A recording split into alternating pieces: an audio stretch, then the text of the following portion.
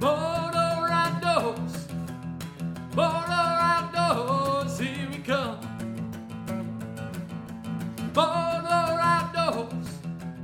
Motor outdoors, here we come. Welcome to the Border Outdoors podcast. I'm Mac. I'm Seth. And I'm Joe. And Joe's back. Hey, Joey. If you guys don't remember, Joe was on a couple months ago. He talked a lot about dog training. This time we're kind of in unexplored waters, I guess, if you want to say. We've never talked about this topic yet, or even brought it up for the most part. Is we're going to talk grouse hunting. Yep. I've gone one time, and there's a pretty funny story that goes with that. Nice. I'll break right into it. So I went up to like Park Rapids area and up by Itasca. My cousins used to have some potlatch land that we were deer hunted on. So I went up there with my brothers, and it's just, thick brush. So they're walking in the thick brush, and I'm on the trail. Yep. And I've never done it before. I'm like 13, 14, like I'm pretty young. And we're walking, and all of a sudden they're just yelling my name, and I'm like, what? They're like, where are you? I'm like, I'm right here. I'm like walking with you. Like, well, their story is I was like 50 yards behind them. Okay. And all these grouse were flying over the trail, and there Yep. was like perfect shot, and then I didn't. You never wasn't even shooting. saw them, or Yeah, and then all of a sudden I got up to where they were, and I shot one. Well, I was always duck hunting before, so I went up, and it was still kicking. So what do you do when it's still kicking? I grabbed by the head, Start start spinning it around. spinning it Yep. around, and all of a sudden the head fell off. And they're like, what are you doing? I'm like, the head fell off. And Mitch is like, well, pick it up. But, so. They're a little more delicate than a waterfowl Yeah. species. A lot. Yeah. I've been looking up a couple YouTube videos on it. Just some guy up in like northern Michigan, and he's got Brittany's. What you have? I've got a setter, an English setter, and a German wire hair, and then a lab. Yep. Do you have a preference with one for grouse? For the way I hunt, As far as the pointers go, I guess. for the way I hunt, I prefer setters and like English pointers. I love my wire hair; she does a great job. She's a little closer ranging, Okay. so which is fine. But for the type of hunting I do, I like a dog where they're pushing the edge of bell range. When we're running, Sure. I'll run a bell on my dog, and I like them right on the edge of that bell range. Yep. I find that the farther out, well, not necessarily the farther out, but the quicker they're moving and, in a safer distance away from me, when they come across a bird and they can get that bird pinned, it gives me that much more time to get up into it Okay. and find it before the bird moves on. If you've got a dog that's moving slower Yep. and cautious, from my experience with the dogs that I've hunted over, when that happens, the birds are a lot more jumpy the closer you get to them. Oh, and okay. They'll flush a lot further out. Almost like they have time to sense what's Or coming. They'll move out a lot quicker. Okay. They'll move outside of a dog. Sure. And just keep going. But if the dog gets in there quick, they just hunker in like, Yep. oh, Yep. better hide, Yep. I was really surprised, a couple years back when you started hitting grouse and woodcock and stuff so much with the pointers because, I really never thought a grouse would hold that well for pointing dogs, but they do pretty good for the most part, right? Yeah. I mean, if I was brand new and looking to get into it and was going to pick my new dog and decide what I'm going to do, more people, most of the people that I see out there are hunting with flushers. Yep. And, they shoot a lot of birds. Sure. But when I hunt with a flusher, I've got to constantly see the dog, Right. where the dog is. I got to be able to tell when the dog's getting birdie. Yes. Because, that dog is going to be right on top of the bird when it starts to get birdie. Yep. And that bird's going to come out. Yep. Well, if I can't see my dog until my dog's getting birdie, I could be looking one way and my dog's 20 feet to the left and a bird goes out to my left Yep. and I'll never see it. Yeah. It's the same as Or- walking without a Yep. dog at that But point. if I've got a pointer on the ground and that dog establishes point and it's facing in a direction and you can tell which way the wind's coming from, I know where that bird should be. Right. And I can walk in and attempt to flush that bird out. Yep. So I'm kind of already ready, picking shooting lanes, like where I'm going to be able to actually swing my gun or point my gun, because a lot of the times you can't swing. Right. It's just a snapshot when you come up, Yep. So So go back here a little bit on like your process that you were kind of explaining. So you said a flusher. So is that like a lab? Labs, Springers, Cockers. I've seen guys hunt with like Clumber Spaniels, Okay. Chesapeakes. So it's just a wide variety besides like Yep. the pointers or the German short hairs, Yep. the Weimaranheimers. A Brittany is a pointer. Yep. Okay. And then like go back on that last part you're talking about, like with the wind. Is the wind a factor with grouse hunting? Big time. So when you're hunting, you either want to hunt headed into the wind, or I like to hunt at a crosswind, because then the dog's not so much going left to right as it is out and back. Okay. Especially, not even for grouse hunting, but like if we're pheasant hunting or if we're sharptail hunting, and you're not always going to be able to walk into the wind because, places are usually a square or a rectangle shape. So you're going to have good wind for about half of it and bad wind for the other half. Well, if I can walk on a crosswind and my dog's pushing in and out, it's still going to be able to scent that bird no matter what, as opposed to running with the wind and where the wind's at my back. And then the dog will have to push out even farther and hunt back towards me to get its face in the wind. So yeah, you're facing the wind for the dog to be able to smell it, not for them getting up into the wind type stuff. Nope. Okay. I guess that does make sense. What's maybe let's back up a little further quick. So let's talk about grouse, the bird itself, and some of the grouse you've hunted or that we have here in the Midwest or specifically Minnesota. Okay. So let's start with rough grouse. That's probably the most common, correct? Yep. So yeah, rough grouse are the most common grouse in Minnesota. I think the last time I saw, for as far as harvest numbers, I think the DNR says that we average 500,000 birds each year. Wow. For harvest numbers. And I can almost guarantee you that over 50% of those birds, if not a lot more, come from guys just road hunting. Sure. Driving up and down the roads or walking up and down a logging trail. Yep. Early in the morning or that last little bit of sunlight. Yep. I don't run into a whole lot of guys that are specifically out there doing it with dogs. Mm-hmm. And if they are, a lot of them are flushers. It's kind of a smaller group of guys that get out and do it with pointers and setters. Right. We have spruce grouse, which you're not going to find as far south as rough grouse. They're going to be up in the spruce, up in the boreal forest. Yep. I'm trying to think of where you can, probably up by like, Red Lake. Okay. And north. Yep. And then east towards Duluth and up yeah, because I've heard of guys get them around Ely and stuff. Boundary Waters. Yep. They supposedly have a lot. I've never targeted them and I've never seen one, but I've never hunted those in the areas. Yeah, sure. Yep. Let's see. And then we have sharptails, which are prairie bird. Now, Minnesota prairies are different than like the Dakota prairies or the prairies of the West, like Montana, Wyoming. Our birds in Minnesota are on kind of like fringe country. So you'll have some open grass and then there'll be willows and then you'll have chunks of timber. Like where we hunt them up by Thief River, they'll be, it's swampy country. Sure. And that's why there's a lot of willows. Yep. But they'll sit in the willows during the day. Oh, okay. To get out of like the sun, and they'll be sitting in the shade in the willows. Yep. But we don't have the expanses that the West does. Sure. And we have a little bit more diversity in our habitat. Mm-hmm. So if you go from hunting them in like North Dakota, South Dakota, and then come to Minnesota, it's a completely different game. Gotcha.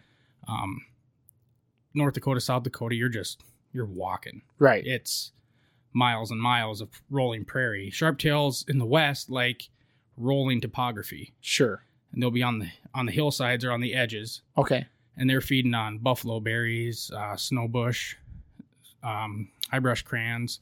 Okay. And like here, you get up by Thief River where the biggest population is. It's like Crookston, Thief River, and north of there. And, you got small grains, you've got corn, you've got beans, and you have native forage. Yep. But a lot of it is like crop ground, and you'll find them right on the edges. Where the crop starts to meet the timber. Yeah, it was right before we started the podcast. I told you we were up there visiting family. Yep. We got family in Crookston, and my lab got birdie in the ditch, and I just thought, there's probably a pheasant in the ditch or whatever. And then all of a sudden, Sharpie started getting up, and I think he, one flushed, he kind of chased it to the road, turned around, went back in the bean field. It was a bean field right in the corner of it. But like you said, it was right on the edge, right where it intersected with a little patch of woods on one side of it. And it just surprised me to see him in even a bean field, you know? Yep. Yeah, and like, Oh, go ahead. No, sorry. like when I'm hunting up northwestern Minnesota for sharptails, you know, we find sharptails and rough grouse in the same cover. Oh, weird, man. So I mean, you'll go in and we had 2 spots that we hunted last year where I shot both species out of the same cover. That's crazy to me. Because explain what a rough grouse, where you might find those. So rough grouse are typically a forest bird. They like young successional habitat. So like clear cuts, the thicker the better for grouse. Yep. You don't typically find them out on like crop edges or out in the grass. I mean, if you get like on the edge of their home range, so like in Minnesota, we have birds down in like southeastern Minnesota, like a small population. Oh, really? They go all the way down? Yep, you can hunt them down there. There's not a huge population. I've never hunted them in southeastern Minnesota, but I know I've talked to guys that have hunted them in like the Whitewater area, the Whitewater WMA. Yep. They say there's birds in there. Okay. And then like down along Rochester, down to Houston and all that. They pretty much follow that river basin. So there's a huntable population down there, but nothing like we have in northern Minnesota. Okay. So if you were to draw a line in northern Minnesota, I would probably start kind of up by the Sherburne Refuge. Yep. And angle. Oh, that close, huh? Yep. I mean, there's not a lot. You'll see them, but there's not a lot. Yeah. Like I wouldn't, if I was coming from another state, I wouldn't spend all my time right there. We'll put it that way. You might find a couple, but I wouldn't waste my time there. But if you draw a line northeast to, God, let's say, Like Mille Lacs area? oh yeah, I hunt Mille Lacs a lot. Really? Yep. That's where I do most of my hunting because it's close to home and I don't have to drive so far. Yeah. If I'm going away for a weekend, I'll go further. But if I'm only going out for a day, like for a couple hours, Mille Lacs area is where I'm going. And there's a lot of state land around there Oh, yeah, that you're big able time. to access. Yep. And that's a lot of the rough grouse then. Yep. Yeah, For we over don't have spruce down there. There are sharp tails like around Hinckley, and there is a zone there to hunt them, but this year it's closed. So the numbers they're not gaining numbers at a rapid enough rate to sustain a huntable population in that area. Okay. So Minnesota has 2 different zones. They have I can't remember how they title them. It's the northeast zone is around Hinckley, Aitken area, and then a little north. And then the rest of the state, it's from north of Highway 2, Yep. from Crookston, and it heads straight east. Okay. So I've seen them by Lake of the Woods, and I'm talking sharptails. You know, Yep. I've seen sharptails by Lake of the Woods. I've seen them all the way over to Thief, down at Crookston. And then, so the rough grouse, I would say, you know, draw that line from Sherburne northeast. You'll find them. Crookston, they're still south of Crookston. You'll see them up Like there. fertile area, there's grouse there. You know, once you start getting out of the farmland zone and you get into bigger timber, Yep. is where you'll start finding more. How do you tell the difference between them? Like, what does a rough grouse look like, and what is the difference between a rough and a sharp tail? So a rough grouse has a tail like a turkey. So when they have a fan. So when you Okay. fan that out, you know, and we have different color phases. We have gray phases and red phases. And then we also have what people call a chocolate phase, which it'll be like almost like a gray phase, but it'll have a chocolate band. Okay. So, and then the way you tell a male from a female, a lot of guys will say if the band is solid on the tail all the way through, it's a male. But the only true way to go off of is the rump feathers. The rump feathers on the grouse have dots on them. And what's a rump feather? That's just It's the right. the Yep, butt it's right feather. below the tail feathers. Okay. So the tail feathers are longer. You know, on an old drummer, we call them old males drummers because Okay. they're, you know, on the drumming log, spring and fall. Yeah, it's. I'm glad you brought that up because that's really cool. Like if you go anywhere up north, like shed hunting, or if you're going on a hike, Yep.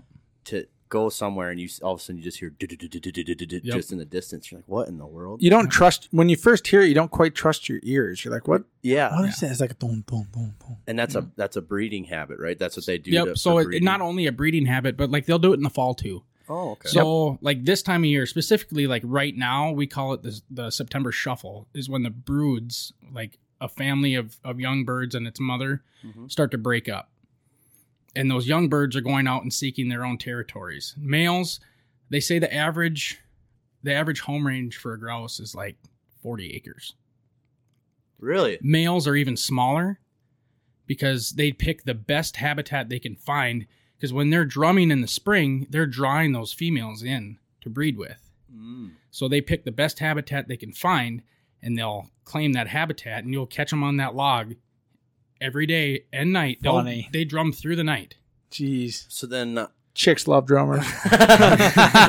so when you're walking through the woods, and if you find one, is there a good possibility that there's more than one in that, like that, say 40-acre chunk that you're gonna walk? Yeah, through? you can definitely. Because So there's such a home body. yep, and if you sit and listen to one drum, chances are you're going to hear another one somewhere in the close vicinity. So yeah, right now we're going through the shuffle where they're starting to break up. The broods are breaking up, and young males are looking for their own habitat. And that's why you get the drumming in the fall too, is because those males are out there saying, well, this is where I live. Don't fucking come here. This is my home. Back off. But like the hens have a bigger range, because when they have a brood, it takes more area for a brood to survive than it does for a single grouse. Okay. So like broody cover, the hens will lay in like mature timber in like a depression out in the woods, just like you've walked through and you've seen like where a tree blew over and there's a little bowl there. Hens will nest in that. Oh, really? And then it's usually somewhere close to really young cover, like a 2 to 5 year old clear cut, because those clear cuts are full of bugs. And when the chicks are young, the first couple weeks, that's all they're eating is bugs, because they're not old enough to digest buds and leaves. So they rely on soft-bodied insects, whether it's, we don't get a lot of grasshoppers in the woods, but spiders, Sure. flies, just slugs, random stuff. Yeah. Grubs. All the stuff you'll find on a rotten log or piece of bark Yep. or whatever. Yep. So. And, if you ever watch them, when they're born, rough grouse chicks are tiny. And like, I'm talking like a golf ball. I've never seen one, so yeah, I bet they're tiny. little. They're little. If you take a drive north in the spring and you get up on some old logging roads and you see a fresh brood come out of the woods onto a road, it looks like you've got a chicken with, I don't even know, like little cockroaches. they just buzz across the road. They're so tiny. But yeah, it's really cool. But yeah, so broody cover, young timber, Yep. the thicker the better. They need a canopy over their head so they can't get predated on by owls, hawks. And then like when you're hunting them, you don't want the super young cover. They're starting to look for, so we hunt a lot of clear cuts. Timber company comes in, clear cuts an area. I particularly look for aspen cuts, because aspen cuts have all the buds and everything that the grouse want. And then we look for, on average, I'd say a 10 to 20-year-old cut for grouse. And when we're talking woodcock, I'd go from like 5 to 10-year-old cut. Woodcock, which is another, let's get into it. Yeah. Yep. another fun bird to hunt. I mean, I think they're more challenging to shoot than rough grouse sometimes, just because of the way they fly, because they don't fly straight. No, they make it when what's a woodcock do? Yeah, what is it? What does describe a what does it woodcock look quick. like? So, Because they're a goofy looking bird. oh, they're technically a shorebird. What do you mean? So if you've ever seen a snipe or a gallinule, They're- a long-beaked little short They're bird. they're in the same family as a shorebird, but they're an upland shorebird. So their beak, if you ever shoot a woodcock, their beak, the hens' beaks are longer than males. Hens are bigger than males in the woodcocks. Okay. And then grouse, the males get bigger than the females. So the woodcocks have up to like a 3-inch beak or so. Sounds right. Yep. And when you look at them, you'd think they'd be hard, but they're actually pretty bendy. So woodcock are constantly walking through the woods, putting their beak down into the dirt, looking for grubs and worms. They love earthworms. That's like candy to woodcock. Well, the last little bit of their beak will flex out so they can pick those worms out. Because, if you're going down in with a closed beak, how are you going to open it? Well, the last little tip of their beak flexes out when they find a worm so they can grab them. Yeah. That's crazy. So you'll Yep. find the That woodcock is- like on grassier edges, soft, like along a swamp. They need soft ground that they can probe through Yep. when they're going. And that's why you find them in such young cuts, because the soil in Oh. there is a lot softer because it's got all the decaying trees from the clear cut that are Yep. still going. Yep. Whereas an older cut has more space between the trees as the saplings die out, making room for the ones that are growing faster. Yep. Those ones die out and the ground gets harder Sure. because there's not as much litter and everything going on. Right on top, and Yep. yeah, you know, And you'll find them on swamp edges. right. This last year we were hunting, and it was during that first snowstorm in October, like the second week of October we had. Yep. So we were up by Grand Rapids, we'll call it that area. And I got up there and it wasn't snowing. I got up there on I think it was a Friday. And it wasn't snowing yet. And Saturday or Friday night it started snowing. Yep. And we woke up to 4 to 5 inches of wet, heavy shit. Right. And we're like, well, we're going to go anyways. Yep. Hoping that there's like a woodcock flight. So also woodcock are migratory. Oh, okay. Okay, so they nest northern Minnesota up into Canada. And then once the cold starts to push them down and the ground starts to freeze and they can't feed anymore, they fly south. That makes sense. Just And like a shorebird. They winter Yeah. they winter down in Louisiana. So they make it all. Oh, they go Oh, yeah. all the way down. Yep. there. And they're tiny. The body on a woodcock's not even as big as a 12-ounce pop can. No. I mean they're tiny. They're a little few birds. ounces. Yeah. Yep. I remember that going back on that day where you said you drove up on that Friday. I remember that day because that's last year. That's when you shot your buck. Oh yeah, Because it is. I came back down from walleye fishing up in the outing Right area, before it all and came, then all of a then they sudden all the got next snowed day on. they got like 3 inches. of Yeah, snow. and we went out the next morning and there was 3 of us and we were running one dog at a time. And the first walk of the day, what we're assuming happened was a flight came in overnight, and then once the snow came in, you know, they all hunkered down. Well, the snow buried them all. So as we're hunting, the dog can't pinpoint where these birds are, so he's just catwalking all over. You know, he'd go on point, and you can tell he didn't quite have him pinned because his tail would be flagging a little bit. Yep. And he'd be his head would be going back and forth trying to pinpoint where these birds are, and then a bird would just pop out from under the snow. Crazy. And we hunted the one cover that we hunted in, maybe an hour and a half. We moved over 100 woodcock, oh, Holy how cow. fun. and we couldn't get them pinned until after they would flush and land back on top of the snow, where the dog could actually smell the bird Right. Mhm. straight forward. But we were finding them, you know, after that first morning, we were finding them in all these little open seeps Okay. along these swamp edges, Oh, where sure. there was open water coming from the swamp or The runoff and the runoff from the melting snow. All these birds were right along these little open seeps. Sure. So we'd just be looking for open water. Yep. But yeah, woodcock needs soft ground. Yep. Um, And so when you flush woodcock, kind of like grouse, you almost never just get one. There's usually more often than so, not. There's a yeah, couple. Woodcock will fly. They migrate in groups. Yep. You know, and the groups can be anywhere from 10 to 100. Wow. And they migrate at night. They don't migrate during the day. So when they're flying at night, you know, and they'll, depending on the weather, you know, a clear night, they'll migrate, you know, 100 miles. Yep.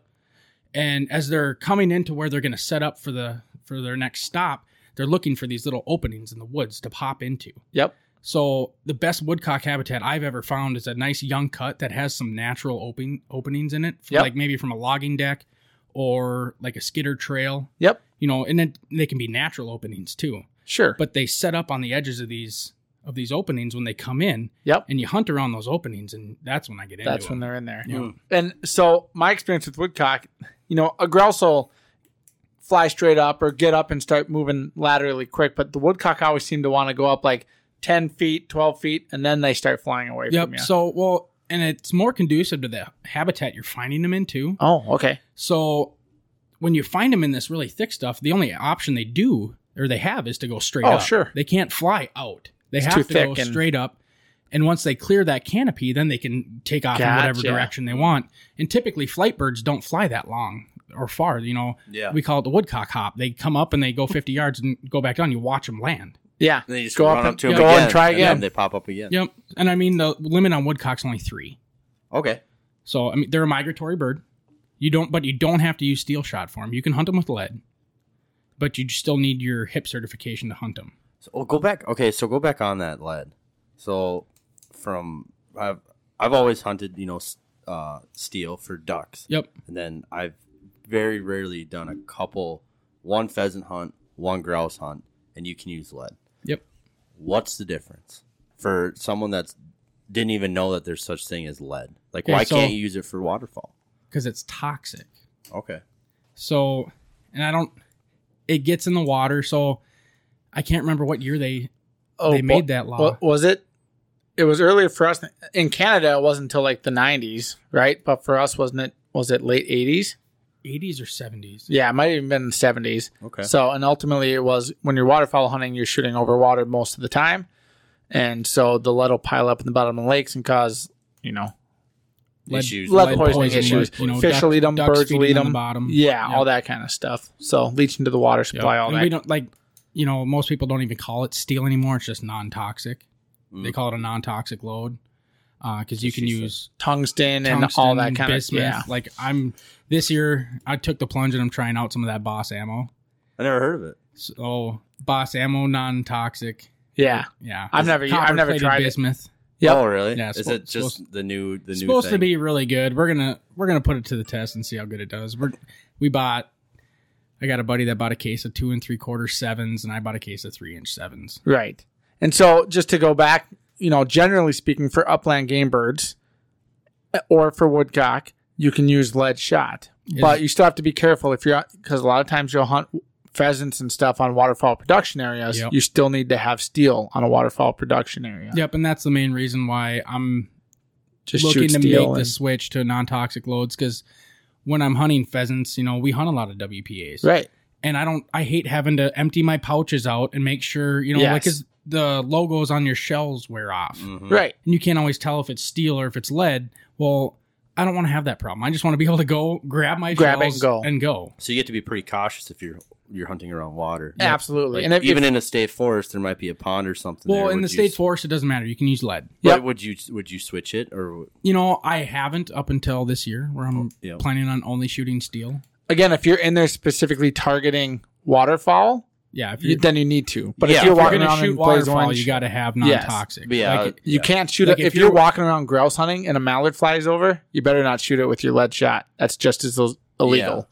So and does lead does it fly better? they always Out- claim that. reaches I mean, the farther? old timers. I never shot it. So you lead know, is for ducks. softer than steel. Steel is harder.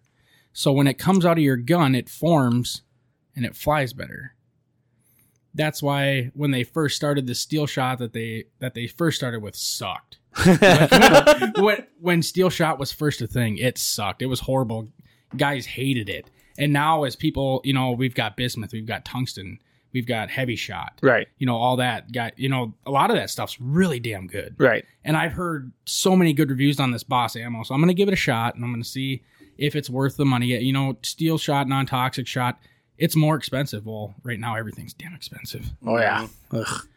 It's ridiculous. Gross. Do you have a hard time expensive. finding that new stuff? Is it sold out like everything? So else? Boss ammo, you can only get it online from their website. They don't sell it retail Okay. and they don't ship to Canada. So Ooh.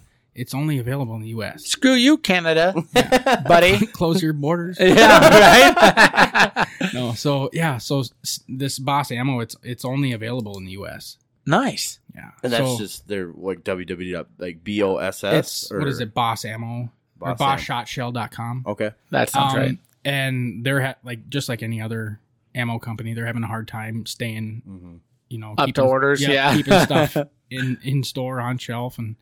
But I was able to get a case, and I know they cut down what they're all going to make. They're only going to make their most popular loads for the rest of the season, just so they can keep getting it into people's hands instead of trying to make everything, because they make it from 10 gauge all the way down to 410s. Mm. So, And you're shooting like 6, 7, so I'm shooting 7s. 7s? Yep. For grouse and woodcock. Grouse and woodcock. I might try and pick up a couple boxes of their 3-inch 5s for like late season pheasants. Okay. But like last year, I was shooting 7.5s all year long. Okay. Unless I was out on like a WPA where I needed non-toxic, Sure. then I was shooting 6s. Right. But I'm a fan of the lighter the better. Like I quit carrying a 12 gauge. I carry a 20 now. And I shot a 20 gauge on 6 different species last year from northern Minnesota down to southern Nebraska, and it worked just fine. Right. Nice. And it's lighter to carry and Yeah. all that good You stuff. know, you put on the miles, a Right. couple pounds on your shoulder makes a difference. Oh yeah. For sure. I just want to back up real quick. Earlier in the podcast, you were talking about how to sex a grouse. Yep. So, Okay, yeah. So the rump feathers are the smaller feathers right below the long tail band feathers, and there's dots, white dots on those feathers. If it's, I don't want to screw this up. If it's, Don't worry, we'll hear about yeah, it. yeah. That guy is full of shit. It's one of two ways, but I'm like 99% sure. If there's one dot, it's a female. If it's 2 dots, it's a male. oh, no kidding. Okay. And that's the only way to tell. Okay. Like really, Like, tell. it's- you can. It's very accurate. You can look at the tail band, and if the band is solid all the way through, chances are it is a male. Okay. But the only guaranteed way to look is by those spots on on the rump feathers. Okay. Now, woodcock, they say you can put a dollar bill up to their beak. If it's wider than the bill, it's a female, and if it's shorter than the bill, it's a male. I don't fucking know. They look the same to me. I don't notice any differences. So did we? We've covered so much information I already. know, man. Did we cover what the sharp tail grouse looks like? Because the rough grouse has the The big fan like a turkey. like a Yep. turkey. So rough grouse has a fan like a turkey. They're a medium-sized bird, smaller than a rooster pheasant, about the size of a hen pheasant. Which is what is that? I mean, like 2.5 pounds. Like a mallard or Like a teal? pound and a half. Yeah, pound and a You're half, looking more maybe. like a wood duck size. Okay. Yeah. Smaller than a mallard, bigger than a teal. Sharp tails are similar in size, maybe just a hair bigger, and they're shaped more like a football. Their bodies, anyways. So their undersides are white. Their upper sides are like a bunch of different buff browns, and then they have a pointed tail. Not like a pheasant where it's up to 30 inches long. Yeah. We're talking like a 3 to 4 inch sharp tail. So like almost like a pintail. like a duck. young hen pheasant. basically. Yep. Okay. Like, Yep. And that's where the sharp tail name comes from.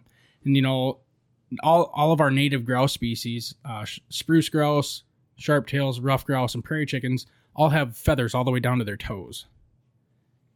kind of like a bird of prey. They got all that feather and fuzz. I mean, like, it's weird. So it's not like a duck where they have that above the Exactly. it's- Like you can above see the the knee. orange on a mallard, Right. obviously. Nope. They'll have feathers all the way down their legs onto their feet, Top of their feet and everything. and that's to deal with cold weather. And Yep. if you look really close at their feet, and I don't know the terminology for all this, but if you look at a rough grouse's toes, off of the main part of their toe, they have these tiny little spikes on both sides to help them walk on snow and walk through the leaves. And Yep. because if you really think about it, grouse, woodcock, pheasants, they're all at the bottom of the food chain, and everything they do is to survive and not get eaten. Mm-hmm. Everyone says, well, they're so damn smart. Well, it's not that they're smart. It's just that they're genetically inclined to do these things to survive. Right. Yeah. It's not, Mr. Rough Grouse wakes up in the morning and thinks, well, this guy's going to come at me today. I'm going to fly on that side of that tree. No, that they're just genetically inclined to put as much distance and objects in between you and them as they possibly can. Well, and Right. they're fast little bastards. oh, yeah. And the habitat you hunt rough grouse in, it's not conducive to shooting. No. You know, gotta be if- quick. I always tell people, if you're hunting grouse and you're standing in a spot where you can swing your gun in a 360-degree circle, you're not hunting thick enough cover. So you're hitting your barrel with On a yeah. tree or Little tree Yeah, or something. the majority of the time I've got like maybe a foot left to right of where I can swing on a bird. And if it's any wider than that, I start looking for thicker stuff. Right. When you pull the trigger on a grouse, you're like, eh? Like, Yeah. Did I get like it? you wonder see if the I bird got it. just enough to get your swing going, and you pull the trigger, and you just hope you don't get another glimpse of it across the next tree. Yep. It's the craziest experience. It's a blast. I love it. It's so much fun, Oh. but a rough grouse will scare the crap out of you. Oh, yeah. If, They even make when a I lot of noise. oh, popping up. Oh, Well, you know what they sound like when they drum. Yeah. Think of what they sound like when they take off. Dude, on a crispy it's fall the same morning, thing. when you just like you've been walking, you put in about a quarter mile, and you're just getting kind of relaxed, especially if you don't have a dog. And that, I mean, sometimes they won't flush till you're 6 feet from them, Yep. and it scares the crap out of you. Especially deer hunting, like Oh yeah, deer opener. I've had grouse scare the shit out of me deer. yes, You know, right. you're walking in a trail, like even in the evening, walking out of the woods. 'Cause, Yeah. you know, so early in the year, rough grouse will roost in trees to get off the ground. You know, I mean, it makes them easier prey for owls, but it gets them off the ground from bobcats and coyotes and red fox, gray fox, raccoons. But so they'll roost in the trees. Well, they don't fly up till it's dark, just like a turkey. And you'll be walking out of the woods and, you know, you hear something and you stop. You're like, I wonder what that was. And, didn't see anything, so you keep walking. Well, you almost step on a rough grouse, you know, as they go up, and they scare the shit out of you. But yeah, I mean, if you're hunting without a dog, you just put yourself in a birdie-looking area, walk 10 to 15, 20 yards, slowly stop. Yeah. Stand there for a little bit, look around, keep walking. Stop. That stopping puts those birds on edge and makes them fly. Yep. I mean, And just try to be on your toes because Yep. it happens fast when they get up. We hunted, when I first hunted grouse with my dad, you know, we hunted without a dog, and that's how we did it. So yeah, I had a question for you, and do you need a dog to hunt grouse? No. Nope. There's lots of people that I run into guys that don't have dogs all the time. You know, and they're walking small little trails in the woods, and they're looking left and right as they're going, and they'll stop and wait and listen if they hear anything moving or if they can see one walking. But yeah, the first couple years of grouse hunting that I ever did, I didn't have a dog. We just go walk. Yeah, I probably know more guys that hunt grouse without dogs than with dogs for the most part. Dogs just make it easier for that when you shoot and To hopefully find you hit it, then and all of a sudden they start coming back with And the grouse in their mouth. Like, oh, I got that one. Like for me with Cash in the lab, I mean, you'll still get a flush unexpected, but like Joe, going back to what Joe said earlier, you see him get birdie, and having that 3-second warning for a grouse is a game changer. What's birdie? So like you get to know your dog. Yeah. So I'm walking around with Cash. You know, they're always excited that first 150 yards, but eventually he's just kind of doing his zigging and zagging and sniffing the ground. And what Cash will do is, I'll hear his footsteps and he'll be working within 20, 30 yards of me. But all of a sudden you'll just hear him go from to, and then his tail will just start going insane. And usually he picks up his steps. Or the biggest giveaway is all of a sudden he's on a bead line. Like he'll zig and zag and what's this log? What's that log? But as soon as he's on a scent, he's like in a straight bead line somewhere, and his breathing increases and his tail just starts going crazy. He's birdie. So it goes from a nice casual wag to Yeah, just for the most. like Yep. To like whoa, something like clear. All of his cadence has changed, and it's like, okay, be ready. There's something up here. Sometimes it just a rabbit takes off, but most often it's a grouse or pheasant or whatever. Yep. So that's what I noticed with my dogs. Everybody's dog might do something a little different, but after you flush 1 or 2 grouse, you'll recognize it right away. You learn to read your dog. Yep. You know, you learn to know your dog's personality, and okay, well, right now it's smelling a rabbit, or it's got its nose on the ground, so I know it's fucking around. And it's not hunting, or right now it's just running, and there's nothing going on. And then once it hits that scent cone, we call it the scent cone because scent coming off a bird spreads out as it disperses. Especially in the wind, stronger wind, the smaller the cone, bigger or less wind, you'll have a wider cone, but it'll be closer to the bird. Yeah. So dog hits that scent cone. Like if it's not coming straight into that cone and hits it at an angle, you'll see those hard right turns or the hard left turns. Yeah. And then it's going to be a bird right close. Get ready. And with yours, do they just like with the pointers? They just stop Yeah. and their tail, and like they're called pointers because their tail is just. Yeah, well, pointing Or because it's just the whole body language. The dog is stopping, establishing its point, which is a statue, pointing in the direction where its nose is smelling this bird scent from. And they don't always hit point. They don't always establish point as soon as they hit scent, especially on grouse, because grouse are constantly moving throughout the day. Mm-hmm. They don't sit still in one spot for very long. They're constantly moving throughout the woods. And that's why I like hunting them so much. Because like pheasants, if you're hunting a pheasant and you flush a bird off of the CRP field that you're hunting, and it flies over to the neighbor's private cornfield. Well, shit, you're fucked for the day. You gone. Okay, he's gone. He ain't coming back till the night when they're going to roost. Yeah. Well, a rough grouse, they'll fly 100, 150 yards maybe, but then they're back to moving through the woods. So they lay down a lot of scent during the day. So a dog's got to determine, a pointing dog anyways, has to determine what's fresh and what's old. So you might see your pointing dog slow down a little bit to kind of scent check that cone to see if, yes, there is indeed a bird here, or, hey, wait, this bird's already moved on. I can creep a little more and kind of find if I'm going to get close enough. And that takes some time. You're not going to have a dog that does that every time right away. During field trials and stuff, we say like a 4 to 5 year old dog they should have them figured out by that age. Mm-hmm. And my setter right now, he's not even 3 yet. And he gives me a pretty consistent performance on birds already. So I'm just happy as hell. Right. And so, like, I've seen, like, obviously, like, having you come on, I've been doing a little bit of research in grouse hunting. Yep. And, like, a lot of these guys I see, they have, like, with the collars, it beeps when they're on point. Yep. Do you have, like, something like that? When I first started grouse hunting over a pointer, I had a beeper. I don't mind them. Some guys really like them, but I get caught up in the nostalgia of it, I guess. Yep. Running a bell, because when we're running trials, all you get to listen to is that bell. You can't put a beeper on a dog in a field trial. Excuse me. And so I'll run a bell on my dog, and then I'll run a GPS collar. Okay. But I tone train all my dogs too.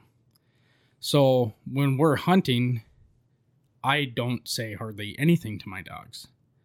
I communicate with a tone on their collar, and it's just a button on my transmitter. Like, if my dog's drifting in a certain direction and I don't want him to, I just hit that tone twice, and that dog knows to turn and come back around. Just do the opposite of what you're doing now. Yep. Just turn around, hit a right angle, and come back to me. Yep. Get back out in front of me, because I'm going to start going this way now. Oh. And I'll do that in the open too, like when I'm pheasant hunting, And that goes back to what you said, where you don't want to give them that pre-alert, right? Exactly. So you don't want to be yelling and saying, hey, we're coming for you. Yep. Start moving. Now, when we're field trialing or when we're training dogs too, we're not quiet. We're walking through the woods, and, the dogs, they can have, in a trial, they can have a GPS collar on, but they can't have prongs on the collar, because you can't have any electronic stimulation of any kind So you in the can't trial. shock them? No. Okay. Nope, that's a big no-no. Oh, I suppose, like, it back in the, like, not to interrupt you, but, like, back in the day, it was, you get your dog on that shock collar, and Yep. you hit that once, and they'll never go away. Well, now it's gone to, like, just owning the labs I have. It's a whole different way of training. Right. Like, really, like, I don't even own a shock collar, and, Yep. and they're just the way that you train them, and they know how you are, and you know how they are. They kind of just stay in that area. Like, they know where to go, and if you say something, okay, I went too far. Yep. Just like Right. moving into a new house. Yep. Mm-hmm. Yeah. So, like I was saying, in a field trial, you can't use electronic stimulation on your dog. The dog can have a tracking collar on. Like, when I say GPS, it's a tracking collar. Mm-hmm. And what you do is you turn your transmitter off, but leave your collar on, and give your transmitter to the judge. And the judge holds on to that until the trial's over, till your brace is over. So he knows you're not manipulating the dog. Correct. With that. Yep. So, when we're walking through the woods during a trial, or when we're training dogs, because we always train like we trial, Mm-hmm. because you want to keep them in that mindset that, hey, this is what we're doing. We're going to do this every time. We're walking through the woods, and they call it singing. It does not sound anything like singing. I'll say that. I'm walking through the woods, and I try and use a different tone than other people so my dog doesn't get confused. A lot of guys will be, hey, yo, when they're walking through the woods, and I'll just be like, hey, hey. You get a different tone and a different sound altogether. And I know guys that use like herding dog whistles, which I think is fucking cool. And if I ever learn how to use one, that's how I'm going to do it. Because different tones in Yep. for a cattle or what? Yeah. So if you've ever seen like a herding dog work, like a lot of guys will just lip whistle. And they have commands and they have lip whistles, but they actually manufacture this whistle for herding dogs that reaches way out there. Oh, man. Like when you're moving cattle or sheep or whatever you have with a dog, your voice only carries so far. A whistle carries 10 times farther than your voice. So they, if either you put your fingers in your mouth to whistle, or you got to find a whistle that sounds That like that can do it. So I know a couple guys that trial with those, and I think that's just cool. Someday I'll learn how to use one. That is absolutely like unreal how even like when you're hunting, just the different tones and all of a sudden your dog's like, oh wait, nope, I gotta go this way. Yep. Yeah. But, and like in the woods, everything echoes. Yep. In the open, it doesn't, like when you shoot a gun, it'll echo, because it'll bounce, like especially in Minnesota, because we have so many damn trees everywhere, it'll bounce off of a woodlot, a few hundred yards away, and you'll hear an echo. But in the woods, everything echoes. Like it doesn't matter what you're doing, it bounces off of everything. So when I'm handling or whatever you want to call it, I always try and face the opposite direction of where the dog is. Like if my dog's on my left, I put my body position to the right, and I cup my hands over my mouth to cut down on the echo, to throw my voice as far right as I can. So that he can pick up on. Yep. Okay, that makes sense. Yep. So he knows, okay, well, his voice is good this way. I need to cut back this way now. Because I can't use those two beeps to bring him around. I have to use my voice. Oh, interesting. That's all. It's a whole like. I'm out of my I have no idea. It's for somebody just coming into it, it's mind blowing. Yeah. Like you go and you watch a trial and you're like, oh my God, I can't believe how great those dogs are. Right. But every dog has a good day and a bad day. Can anyone just go watch one? Oh yeah. Yep. Is there it's one? open to the public. So our trial season starts this coming weekend. So the first trial will be in Wisconsin for our area. Okay. It'll start on Saturday in Wisconsin, down in the Chippewa National Forest, over by Augusta. So that's the 25th, right? No, the 22nd, I think. Yeah, the 25th. Yeah, next 25th, yep, next Saturday. Yep. And then like our Minnesota State Championship starts on Monday, October 4th. And then there will be another trial in Wisconsin on the 29th of September. And then we have one that starts on the 8th or 9th of September of October up in Moose Junction, Wisconsin. So where's this one in Wisconsin and Minnesota? So like if someone wants to go watch, if it's not that far away, I might just right. So our trial grounds are in the Rum River State Forest. They've been holding these trials there for over 30 years. And where's that at? So that's west of Mora, east of 169. You know where the Mille Lacs WMA is? On the southeast corner of the lake. It's just south of that. Okay. And that's the Minnesota one? Yep, that's the Minnesota Grouse Championship. And where's the Wisconsin one next? The next one is over in Augusta, Wisconsin. Okay. And then the last one in Wisconsin is up in Moose Junction, which is straight north of Dairyland, Wisconsin. So you can just pull up there and just go watch you guys do your So magic. what we do is all of these trials that we have in our region are run on public ground. So there's not a whole lot of publications for it or publicity because, essentially people can come and walk these courses that we run our dogs on and hunt them. And we, yes, it's public ground, but we prefer if we don't just tell everyone, hey, this is where we're doing this. Right. Because we don't want them to come and shoot every freaking bird on the courses. Because the courses that we have, we'll use the same course for 10 years in a row. Yeah. Until the timber gets crappy and it's not holding birds. Because, timber ages out. Grouse they call them an edge bird, which in a sense they are, but they need a mixture of young successional habitat and mature habitat. Grouse eat a lot of different stuff. Rough grouse. Well, all grouse really, right? But we're talking rough grouse right now. So early in the year, chicks and hens are eating bugs. They're eating greens like clover, sweetgrass.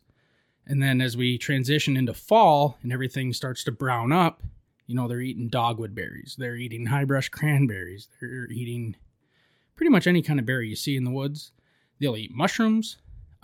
They'll eat just the greens on the leaves of certain plants. As long as it's tender enough, right? Yep. They'll just if you get into October and you get those frosty mornings, those dewy mornings, those are the days that I find them out like on a green area. Yeah. Like a little bit of clover on a 4-wheeler trail or something like that. Exactly. So when I shoot a bird, I rip that crop open right away to see what they're eating. So when you're doing this field trial, like I always picture like videos I've seen of field trials, these guys that they put pheasants out or whatever and they're just flushing them and so like you're actually going in the woods and you're hunting. Yeah, We wild don't- birds. Yep. I Yeah, mean, like- It's a wild bird trial. Yeah. There's not very many of them that go on anymore just because of loss of habitat, loss of ability to find birds. Like the trials that go on in the east, they don't have the ruffed grouse populations like we do anymore. You know, there's a couple guys in our trial club that have been doing this for a long time, a really long time. And you hear stories. Like I love listening to the stories from when they started. You know, like the trials up in Canada, up on the prairies, you know, they ran them on sharptails and Hungarian partridge and pheasant. A lot of the guys rode trains up there. oh my Dogs were gosh. shipped up in trains. That would be sweet. And what they would do is they would start in Canada on these horseback trials out on the open prairies, and then they would just follow the circuit down south. So, you know, they would hit Canada, then they would hit the Dakotas and Minnesota and Wisconsin. Then they'd move down into like Illinois, Tennessee, Kentucky, and they'd end up like down in Alabama. Jesus. So, I mean, the stories that these guys have to tell are just crazy. But like, even they'll tell you that, you know, Pennsylvania, New York, Maine still has really good populations of grouse. But like the East Coast trials don't have the bird contacts that we'll have in our trials. Sure. So we'll go through our Minnesota trial. Last year, I made it out because it's during the week. I made it out for one day just to walk a bunch of braces. And there was bird contacts on every single brace, whether it was ruffed grouse or woodcock. Well, some of the trials back east, they might have 50 dogs entered in a stake, and they might have 3 or 4 bird contacts. Oh my gosh. If it's a wild bird trial. No kidding. Yeah. Crazy. So, like out here, and I don't want to, you know, badmouth trials or anybody else because there's a lot of, you know, I'm new at this. I'm not a professional. I've only been doing it for a couple of years, and there's guys with way more experience and way better talent and abilities than I have at this point. But I believe that like here in our area that, you know, in the clubs that I've seen, we have some of the best dogs in the country. Yeah. And we're, you know, 90% amateurs. Mhm. There's only a couple pros that come to our trials. Do you think part of that is because you're able to get your dogs on birds and it helps the dogs along as well? Absolutely. Sure. Absolutely. And you'll see a lot of the pros, like the guys that are based out of like Alabama, Georgia, and all that, they'll run up on the prairies Okay. in July and August Yep. and get their dogs going on birds Yep. because it's so hot down south. Oh, sure. And in the south, you know, they'll run on quail. And a lot of them are, you know, pen raised birds. And then they'll have some wild populations, but they're not training year round on wild birds down there. So they'll come up to the prairies up north, or guys will go up to the UP or northern Wisconsin or northern Minnesota, and they'll run their dogs, train them up there. Yep. And then as it gets colder and everything, they'll move back home. Oh. So this will be Tuesday's episode, which will be the 21st. Yep. My anniversary. How many years has it been? 8 years. Yeah. 8 wonderful years. I got 10 coming this week. Oh. So Saturday, the 18th of September here in Minnesota was grouse opener, right? Yes. It opens with small game. Correct. So what type, how hard will you hit it early season? We got a lot of leaves. Things are still pretty green around here. Yeah. And you're hunting thick cover period. So especially when there's leaves, what's kind of some of your strategies? Yeah, so this was actually the first year in 5 years or so that I didn't make it out on opening day. Okay. And we don't go out on opening day just because we're going out to kill a bunch of stuff. We just do it because it's kind of tradition. opening day, yeah. It's tradition, you know. But like this time of year, what I'm looking for is in the middle of brood cover to regular hunting season cover. Okay. So I'll hunt a little bit younger stuff. I'll hunt wetter areas right now. And this year with it being so dry, you know, there's not much for standing water because typically you go in the North Woods of Minnesota and Right. there's a lot of water everywhere. Yeah. You bring your muck boots. Yep. And like this year I've been running dogs in my Keens and my hiking boots and I haven't been wet at all. I'll say this, we haven't found much for ticks either. Really? Yeah, it's wow. been really like I think I've seen one wood tick on my dog. No in kidding.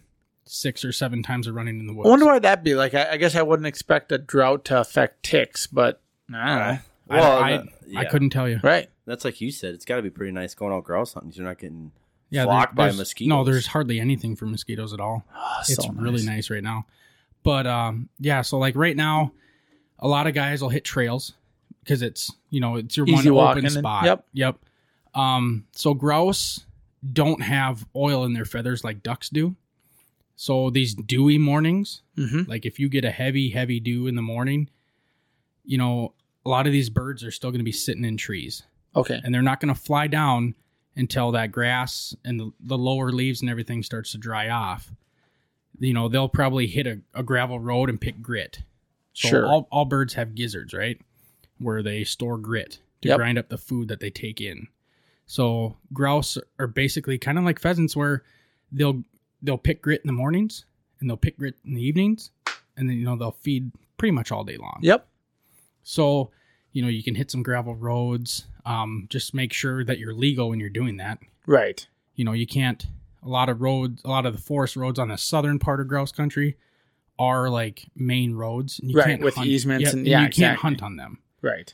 So I'm talking like logging roads where there's exposed dirt. True 2-track road. Yes. It's not a. Yep. It's not power lines. Yes. Right away. Yeah. Power line right away. Stuff like that. I've always heard power lines are that how they go That to edge. cut everything, and Yep. that's usually very good for grouse. So now that you've laid out pretty much where to go and how to hunt them, like how do you get into it? Like, What do you need, or what do you need? Like, what got you? Like, both of you guys grouse hunt. What got you into grouse hunting? Was there like grandpa? I like to think that I or- got Seth into grouse hunting. He did. Oh. The first person to bring me grouse hunting was my good buddy Joe Bullard. Just brought me up with him and his buddies. They had a lab or two, and walked around all day, and then we shot a grouse at the end of the day. It was a ton of fun. So I still have the tail in my basement right now. So that was my first grouse hunt, and then doing a lot of bow hunting up north. Yeah. I had flush grouse here and there. Yep. Maybe once or twice. I'd bring a shotgun up when I went bow hunting, like, if I fill my tag, I'll go grouse hunting. But yeah, since I got a dog, I've gone way more. And since you've really gotten into it, I've done 99% of my grouse hunting with you. Yeah. So Yep. So like my first experience grouse hunting was with my dad. And we basically just walked around and tried to find them on the ground before they would fly. Because my dad, I was 12. My dad's like, you'll never hit them when they're flying. Shoot them on the ground before they get up in the air because you'll never hit them. So the first couple of years I was grouse hunting, it's like, well, God damn, I got to shoot them on the ground before they fly, And so we'd be walking, and we were hunting private land back then, and it was pasture woods with a lot of blueberries in it.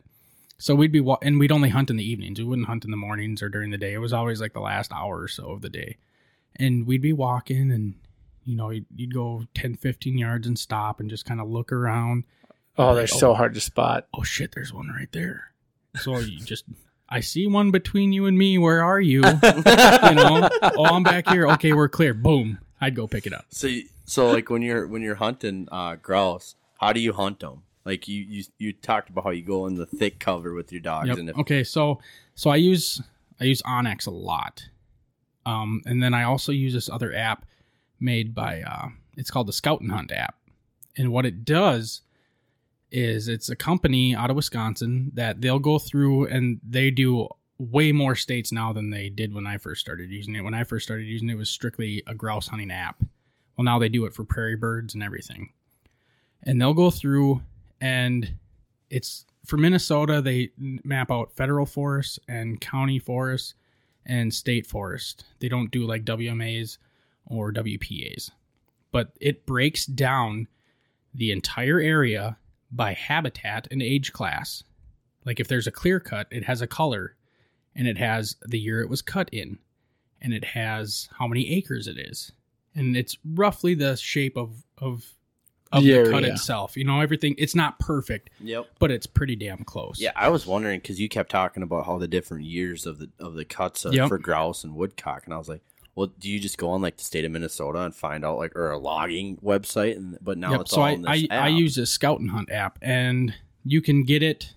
I used to just have chips for my GPS, and the only problem with that is it didn't update every year.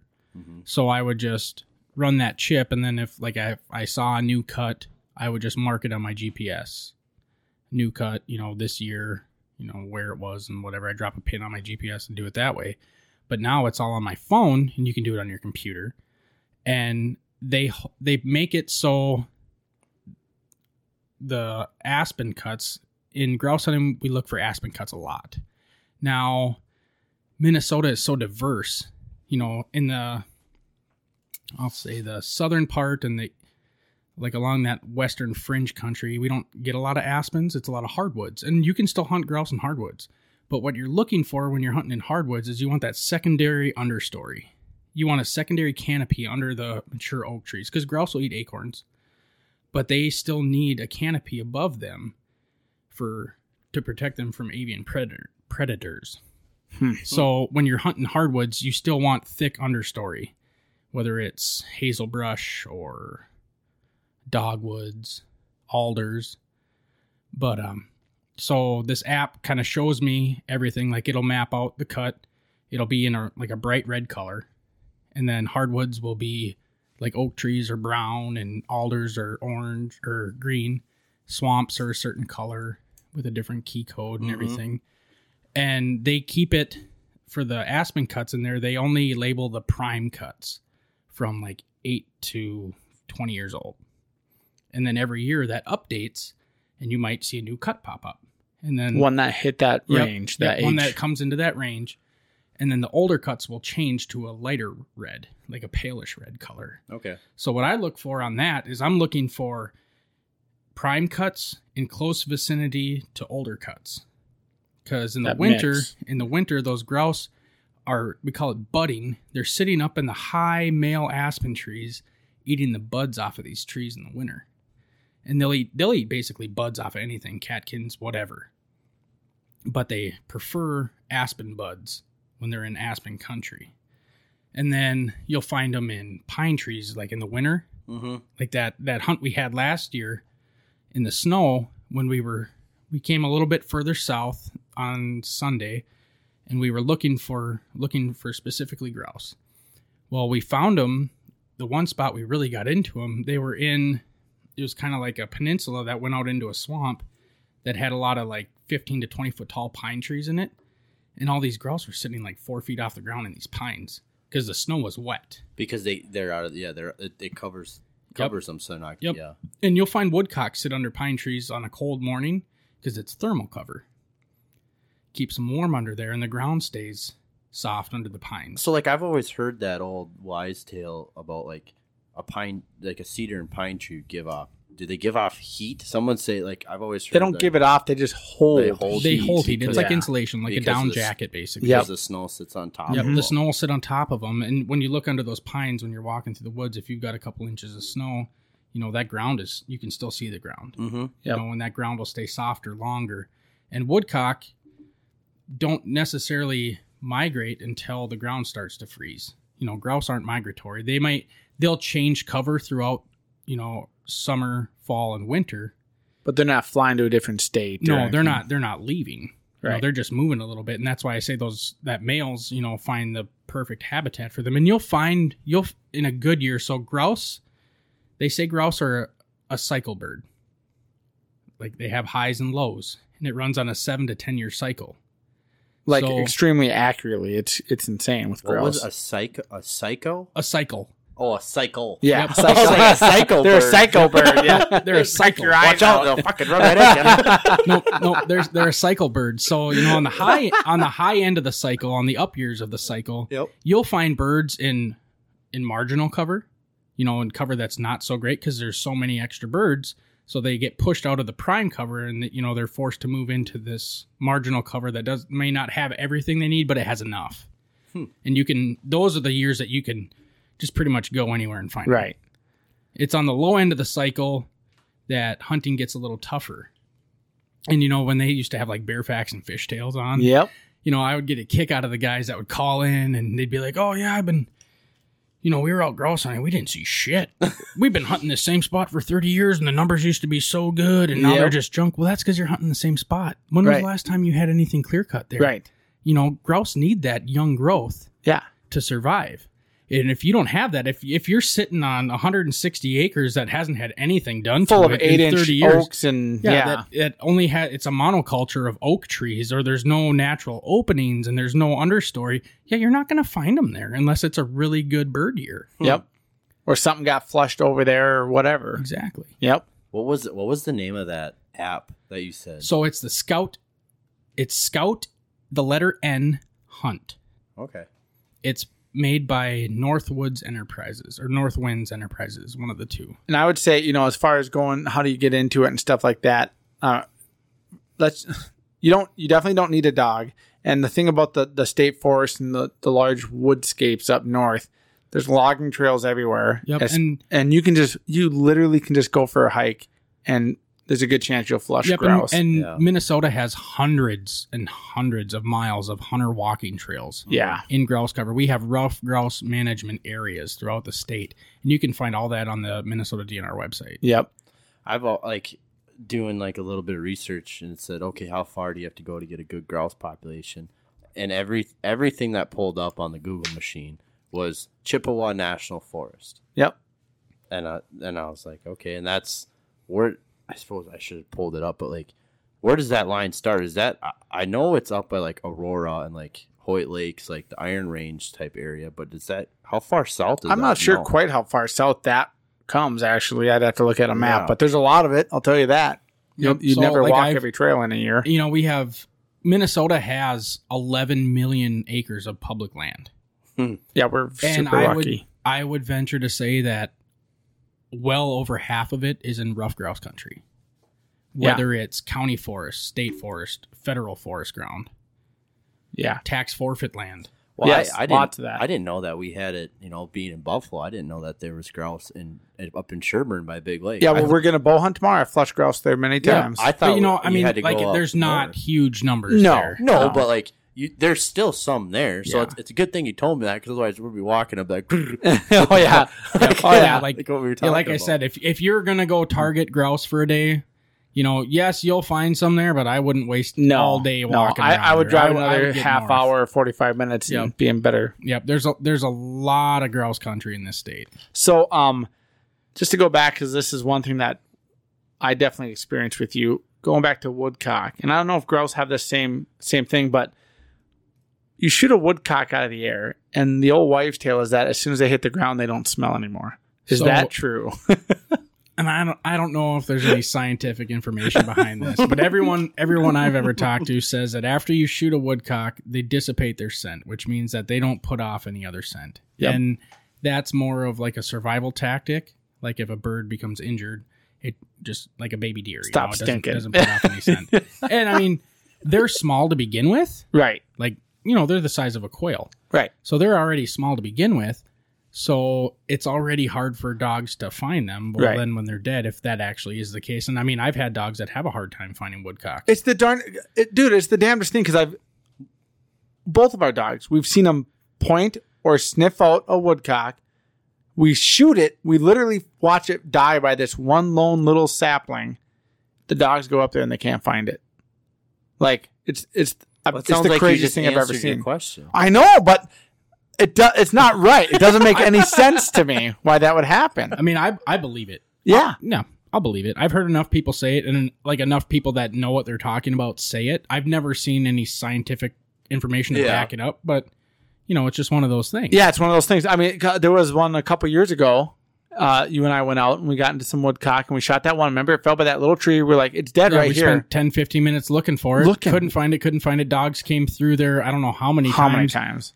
And I can't remember if you ended up stepping on it. Yeah, or- yeah. I just started kicking the grass around like, well, it's got to be. And then, oh, holy crap, there it is. It's underneath this little bit of grass. Dead as a doornail. I mean, that thing never wiggled once it hit the ground. And like I'll say this, like sharptails, grouse, woodcock, it doesn't take much to kill them. You get a BB into them, and Yep. they're down. Yep. And, with the scent thing, kind of, you were talking how they don't have oil and stuff in their feathers like Yep. waterfowl. Oil stinks and holds odors. Yep. So if they're a dry feather bird, it probably Yep. is a factor. But So we've mentioned this like multiple times through the podcast, and I said something to you earlier, and I'm really gonna what the fuck is a prairie chicken? I've heard people like, I'm going prairie chicken, and I'm always thinking, okay, you're just going out and go like another name for a pheasant. So prairie chickens and sharp-tailed grouse are basically in the same category. I would put them in the same category. Sharp-tails, when you're out west, sharp-tails like shorter grass. and prairie chickens are like a mid-height grass bird of the prairie. They're the same size as sharptail. The only difference really is their feather pattern. So prairie chickens have bars and sharptails have like horseshoes. And a prairie chicken doesn't have like a pointed tail. It has a square barred tail, kind of like a rough grouse, but it's only like an inch or two long. But so they're both...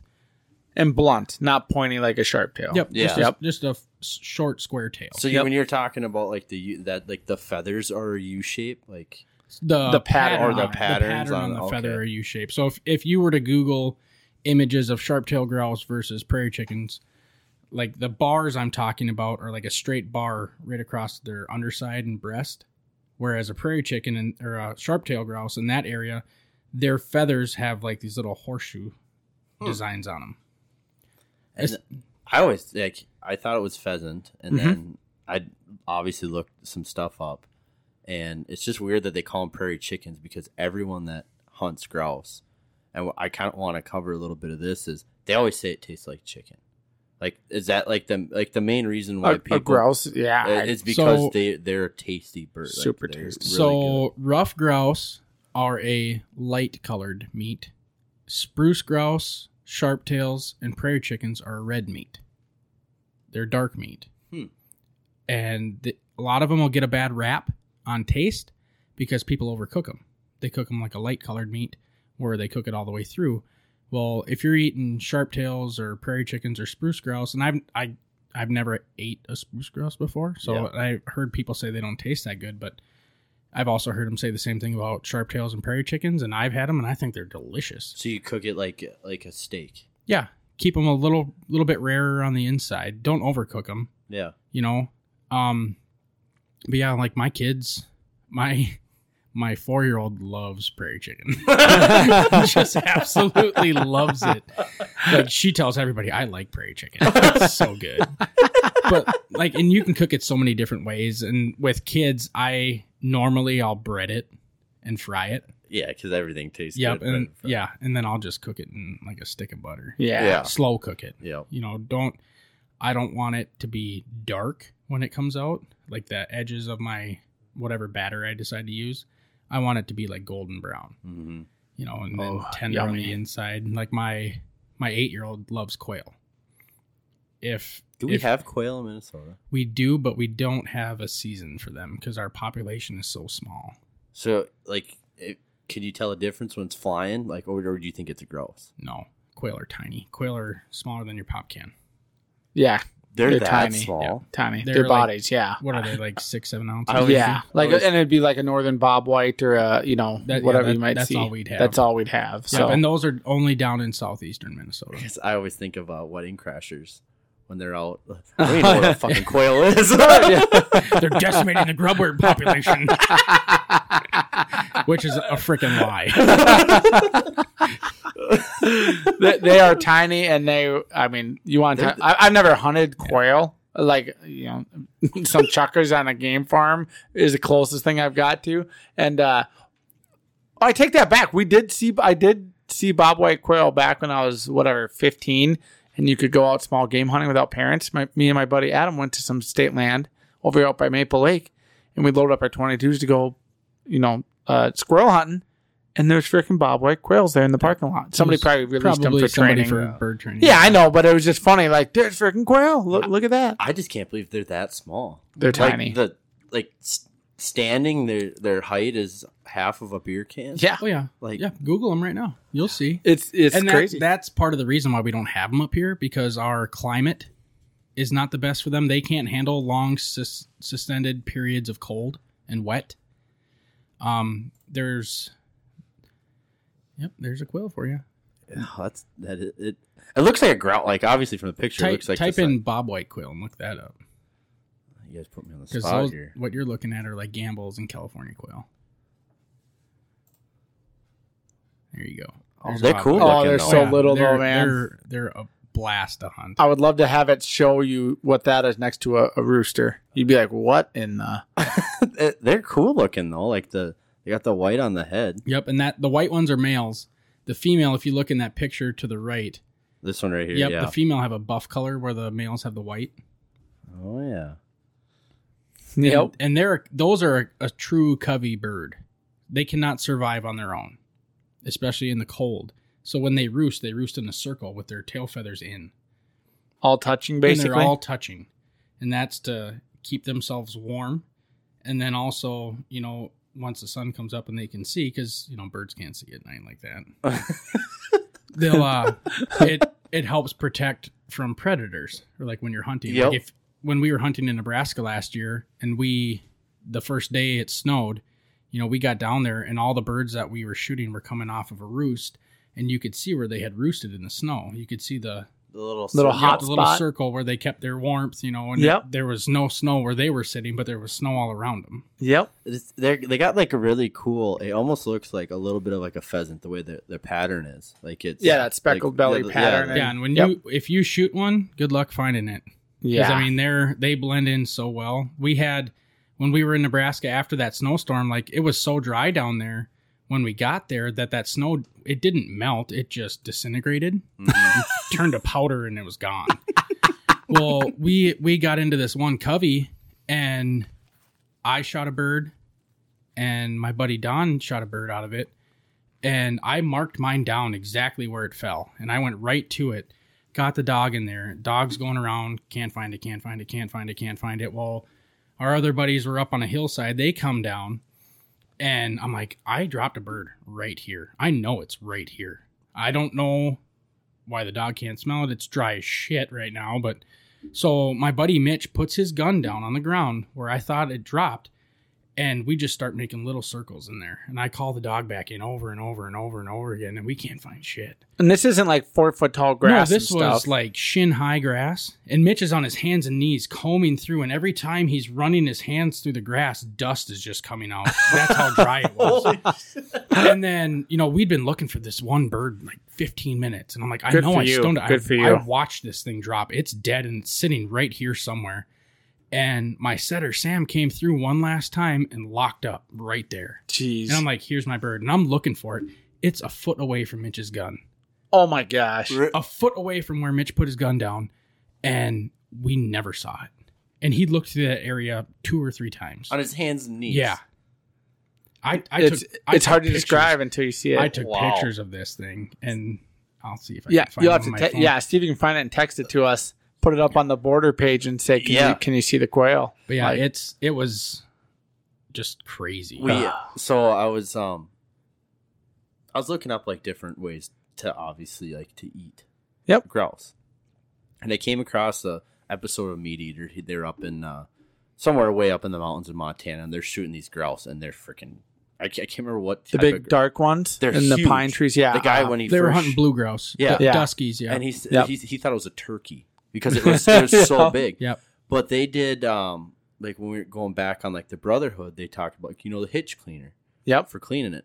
Well, they did something similar where they put their foot They put the bird on its back and then they step on the inside of its wings. Yeah, up and then close they- to its and they armpits. pull back, Pull on the legs. Yeah. and all the stuff comes right The out. legs and the breastplate and breast meat all comes out, and the Yep. guts and backbone Yeah. and spine Yep. And stay. we do that with pheasants too. Yeah, it'll work good. I've never seen that before. And it's it's the same concept as the bird hitch. You can, if you're strong enough, you can do it with any bird really, as long as the wings aren't shot up.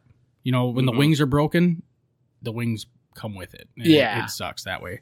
Here's that picture. That See was if you can find that quail. Joe Bullard, the guy that took me on my first grouse hunt. We shot that first grouse. Yeah. And I was obviously looking Yeah, for I framed it so you could see it, but yeah, it's Yeah, you got to text us that's where that. the bird was. it's almost like less than a foot from it because you can Yeah. see his gun sitting there, Yep. and it looks like you guys messed with the grass. Yeah. I'm sure it was over the top. Yep. You cannot see that thing. And their Yeah. camouflage is so good, Yeah, and they're small to begin with. Right. Like if he just showed you that picture With- and didn't tell you there's a bird in it, you Yeah. would never see it. just say what's in the picture. Yeah. Oh yeah, I see your gun. Like Pretty nice butt, huh? yeah. Yeah. But going back to the bird cleaner thing, I remember because it was actually a lot of fun. So we grouse hunted all day, flushed a couple. Then we were walking through this section of woods, and his I believe it was his dad's dog, started to get birdie. Sure enough, a grouse gets up from behind a log, flies up, and then it goes straight over my head. And on my second shot, straight above my head, I had the 12 gauge 870 Express. I shoot, and Joe told me these birds are big pussies. Like they're all you gotta do is get one BB in them, right, and they'll go down. And this thing flies over my head, and I pull the trigger, and I see it like flutter in the air and land on the ground. And same thing, we had a hard time finding it, and we found it, and it was actually still alive. And then Joe like wrings its neck, and we get back to the truck, and he does the whole, hey, I'll show you how to clean this thing. And I thought it was the funniest freaking thing I'd ever seen. Like it looks like black magic when you see somebody clean a bird that fast. Try it. I want to go. You guys got to take me, grouse. It's fun. Sometime. It's fun. I think we talked last time you were on, Joe. The fun thing about upland hunting, especially if you've done waterfowling or archery, bow hunting, like there's definitely work to be done with the stuff. But you can get up, have your cup of coffee. Oh, you know what? Like for pheasants, you can't even hunt them until after 9 a.m. In this state. In this state, right, exactly. But grouse you can go for at sunrise, or, as soon as you can see them, basically. So, but still, you can have your cup of coffee, put on your boots, tie them nice and tight, stretch, take your time, go for a nice walk through the woods, and get some action. I just want to, like, you kept talking about your dogs. I just want to go watch your dogs work. It's like fun. When you come on out to the trial. You'll see. Yeah. Last year we had, in the championship trial, we had 36 dogs. So they're 1 hour braces, and we run 6 braces a day. So we had 18 braces of dogs. We had 3 days of just championship trial, and then we have a derby that follows that. That's half-hour long braces. And those are younger dogs with less experience, and then they have less training, so they don't have to be steady through the flush, through the shot, or any of that. So, no, go ahead. I was just going to say, you during the trials, you probably don't know because of the whole GPS rule and stuff like that, but generally speaking, on an average hunt, how many miles do you think your pointers will put on? So, like when I'm hunting, I have, if you look at my Onyx, and I'm not going to show you my Onyx. When I look at my Onyx, I've got, the areas that I hunt are just covered in spots. So, like, especially for grouse hunting, because your covers age out over time, right? You've got to constantly find new spots to go. So, about half of the time I'm hunting spots that I've previously hunted, and the other half I'm looking for new spots. Sure, and covering finding ground. new areas that, they may not be good this year, but in a couple of years from now, they're going to be really good. Right. So, a lot of my hunts, I may only be on the ground for 45 minutes at a time, before I'm loaded up and moving on to the next one. Right. Because I try to put myself in the best spots possible, which is why on a low year, I can still get into, 4 grouse an hour. Which is pretty good. Yeah. Yeah. That's really good. Over the last 8 years, when I first like really started focusing on grouse, I was happy if I moved a couple birds a day. Yep. Well, if I go out now and I move less than 1 bird an hour, I get pissed. Sure, like, what a waste of my time. Set the standard my closest cover from my house is an hour and a half. Right. So if I want to be up there at sunrise, well, shit, I got to leave my house at 5:30. Yep. So, and I got to get up before that because I've got 3 dogs at home, and I don't take all 3. I don't grouse hunt over my lab anymore. She's almost 11. Right. So I'm feeding dogs, loading dogs, letting other dogs out to go to the bathroom, all that, getting all my stuff ready to go, making sure I have everything. Because I'm going to spend a whole day up in the woods if it's a nice day. Right. If the temperature's cool enough, And I mean, I'm a bigger guy, so I don't like to hunt when it's hot. That's why it's hard for me, like right now, this time of year. Like tomorrow's going to be 87 degrees. Yeah, it's no fun. I'm not going to go hunting tomorrow. Fuck that. No. No. I'm going to mow my lawn. Well, you're talking before the podcast about how you slept in this morning and you wanted to cut your grass. Yeah. And every hour from 9 o'clock on, you kept walking out there to see if it was wet. Yeah, no, still too wet. Too wet. Yeah, at 11 o'clock, my shoes were still getting wet. I'm like, no. And then I didn't get to do it because we had a birthday party that day. So I didn't get to do it at all. So tomorrow I'm going to mow lawn. I'm going to do other crap. But yeah, so I mean, I'll hunt all day long, but, at a given spot, I'm only on the ground for, if I'm in one cover for an hour, it's because it's a really big cover. Okay. So, and I rotate dogs every cover. Right. Just because I have more than one dog, so that's what I do. I give them each their shot. And, when I have got a young dog, I try and put the young dog in the best cover I can find to get them the most experience, the most bird contacts I can. It doesn't always work out.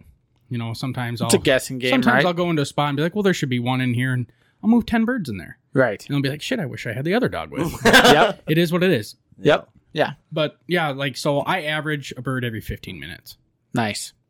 just by going off of old points on my GPS and new stuff that I'm looking at. So Right. when I'm going through my Scout and Hunt app, I'm looking for cuts that have just popped up or cuts that are starting to age out that are closer to a younger cut, and I'm just like, oh, okay, well, this one looks good. I'm going to check this one out today. Yep. Or I'll drop pins I color coordinate all my pins on my Onyx app. Sure. And so I have to go because my Scout and Hunt doesn't transfer over to Onyx. So I have to find it on my Scout and Hunt and then kind of see where I'm at on there. And then I'll go and drop a pin on my Onyx and I'll color coordinate it. And I use white for spots that I haven't hunted but look good. And I'll use yellow for spots that I haven't even taken a look at. Okay. I'll just you still want to get there and really scout it. If I'm pheasant hunting, I'll just go through and be like, okay, right here, yellow, yellow, yellow. Probably won't have time, but just keep them in the future. Yep. The white spots. Okay, well, this looks really good. I want to hit this year. Yep. And then after I've hunted them, I'll either keep them or I'll delete them. And when I keep them, I change them to red. And I always put a note in. I was pheasant hunting a couple spots last year where I moved birds, but it looked like it would have been really good when there was snow on the ground. Sure. So I just write, okay, this date I moved this many birds. Cover looks okay. It looks way better if there was snow.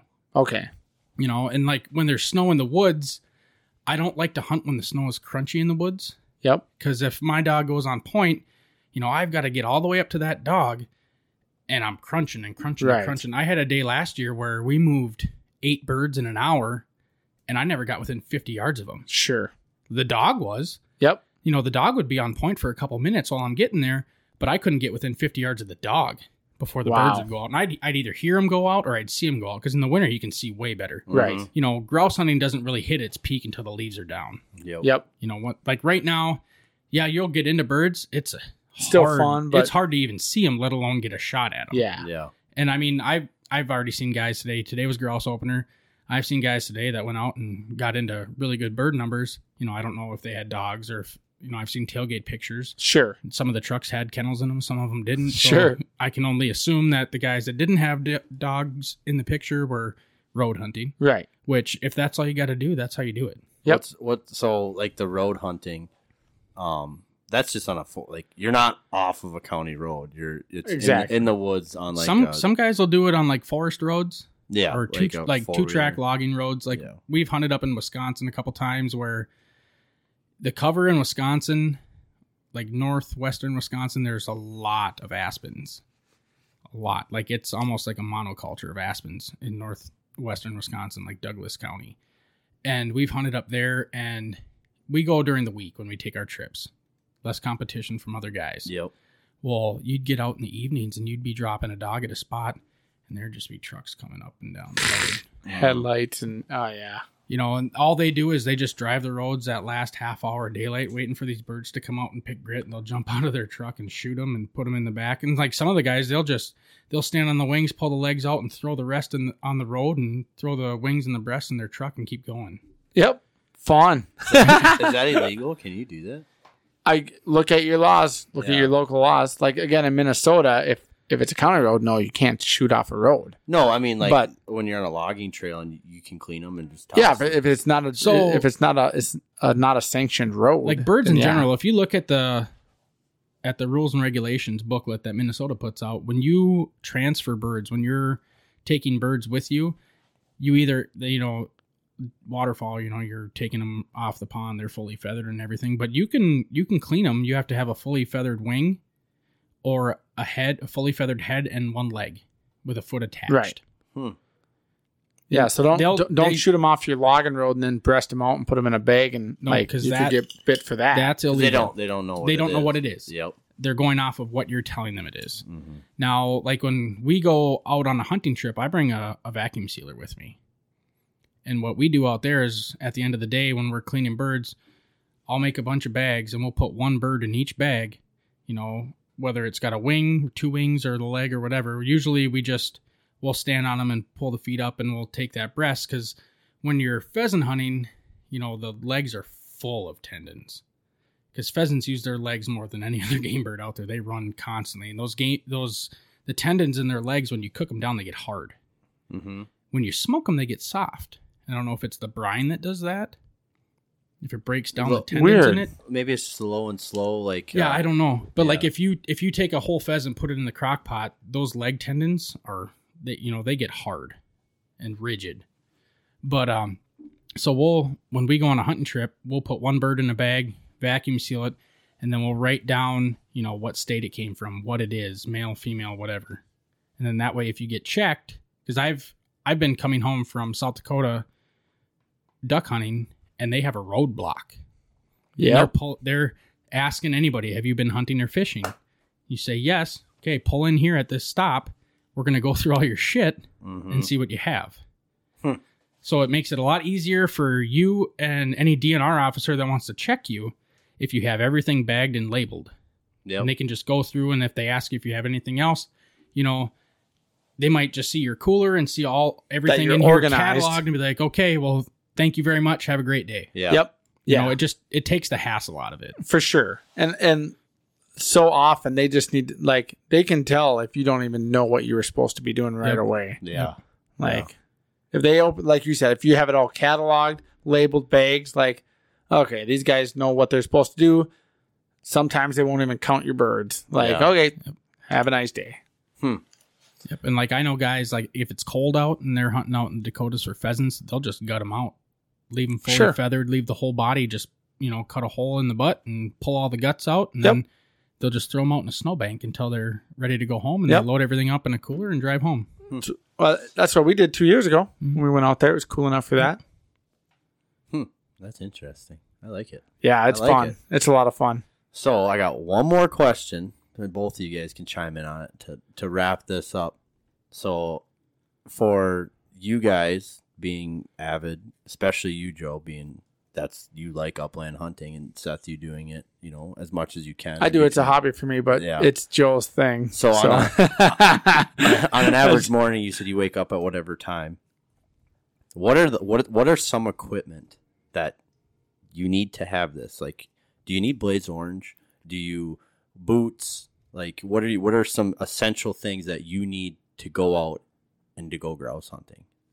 I'll take it first. Just for me as an entry level kind of guy doing Yeah. it for fun, I personally just want a very comfortable pair of boots so I can put on some miles, whether it's down a 4-wheeler trail, logging road, or bushwhacking like you should be doing. And then in Minnesota, you do need orange for small game hunting regulations, right? So So just a vest orange and hat and a hat. vest and Okay. stuff like that. You don't need a bird hunting vest for grouse. Like I'd say it's more important for pheasants because they're small enough birds where like just big coat pockets, you could stuff a bird in it. but it's really nice to have. You don't need a dog, but it's really nice to have. So I would just say you need a gun that you're comfortable shooting, good pair of boots, and enough orange to be legal. Like I like to strip things down to the basics. Now that's just to say you can go grouse hunting. But with that being said, if you're going to hit it hard like you do, Joe, what do you think you really need to have? Okay, I'll give you a breakdown of what I have on me at all times when I'm grouse hunting. So I've got a GPS, whether it's for my dog collar or just a GPS in general to see where I'm at and which direction I'm going. You know, at the bare minimum, a compass. Yep. So you know which way you need to get out of somewhere. I've got light loads. And when I mean light loads, I'm talking for my shotgun. Grouse, you know, you can hunt with 7.5s, 7s. I wouldn't, you know, the bigger you go, the less BBs you got. Open chokes, because you're not going to be popping off. Yeah, improved chokes, nothing Improved tighter. cylinder, modified cylinder. You're not going to be popping off 40 yards through the woods. That's rare opportunity. If you're hunting in thick cover, you're not going to see a bird 40 yards out. Let's see. I carry a first aid kit for my dog, and that'll have like a needle nose pliers, a forceps. What else? So we have a lot of porcupines in Minnesota, and they have this thing that's called a porcupine jig, and it's basically just a wooden dowel about 8 to 10 inches long, and it's got a rope attached on each end of it. So you can put that in the back of your dog's mouth, cinch that rope down, and it'll hold your dog's mouth open, and you can pull quills out. If there's because your dog had a run-in with a porcupine. I've had my wire hair got into a porcupine up in Wisconsin one year, and she had a lot. She had well over 100 quills in her mouth. Oh. And that was too many for me to take out for the first time. So we ended up making an emergency vet trip because it was Thursday at 5:30. Well, we were an hour from the closest vet. So by the time we got there, we had to go to emergency vet. That was $580 to get them all pulled out. But so yeah, forceps for quills. Do not break the quills off. Some people will tell you break them off and then the air comes out of them and it makes them easier to pull. It does not. Huh. Just pull them out slowly. Oof. Yeah. That would not be a fun job, especially when you're talking 100 freaking quills in a dog's face. I've actually seen some really cool techniques in the last couple of years. So guys will have like 2 needle nose pliers. And what they'll do is they will take one and grab the quill and the other one and go at the base of the quill to hold the flesh of the dog down. So when you pull it out, it doesn't pull up on the flesh. Okay. And doesn't tear all that because there might be quills right next to it. Right. And when you pull up and the flesh comes with it, those other quills work their way in farther. Sure. Because those quills are barbed. Mm-hmm. And they're barbed going in. They're not meant to come out. Right. So when you pull them out, it takes some force. Oh, yeah. Oof. Yeah. And if you're not comfortable with it, a porcupine, your dog picking up a porcupine is not going to kill your dog. Okay. Your dog will be fine. Just gives them a little yeah, sore so mouth. We were about a mile in Wisconsin, and my dog walked the whole way out to the truck, rode an hour in the truck all the way up to the vet, and she was fine. The only thing you really need to worry about is later, if they don't get all the quills, those quills will travel through the body.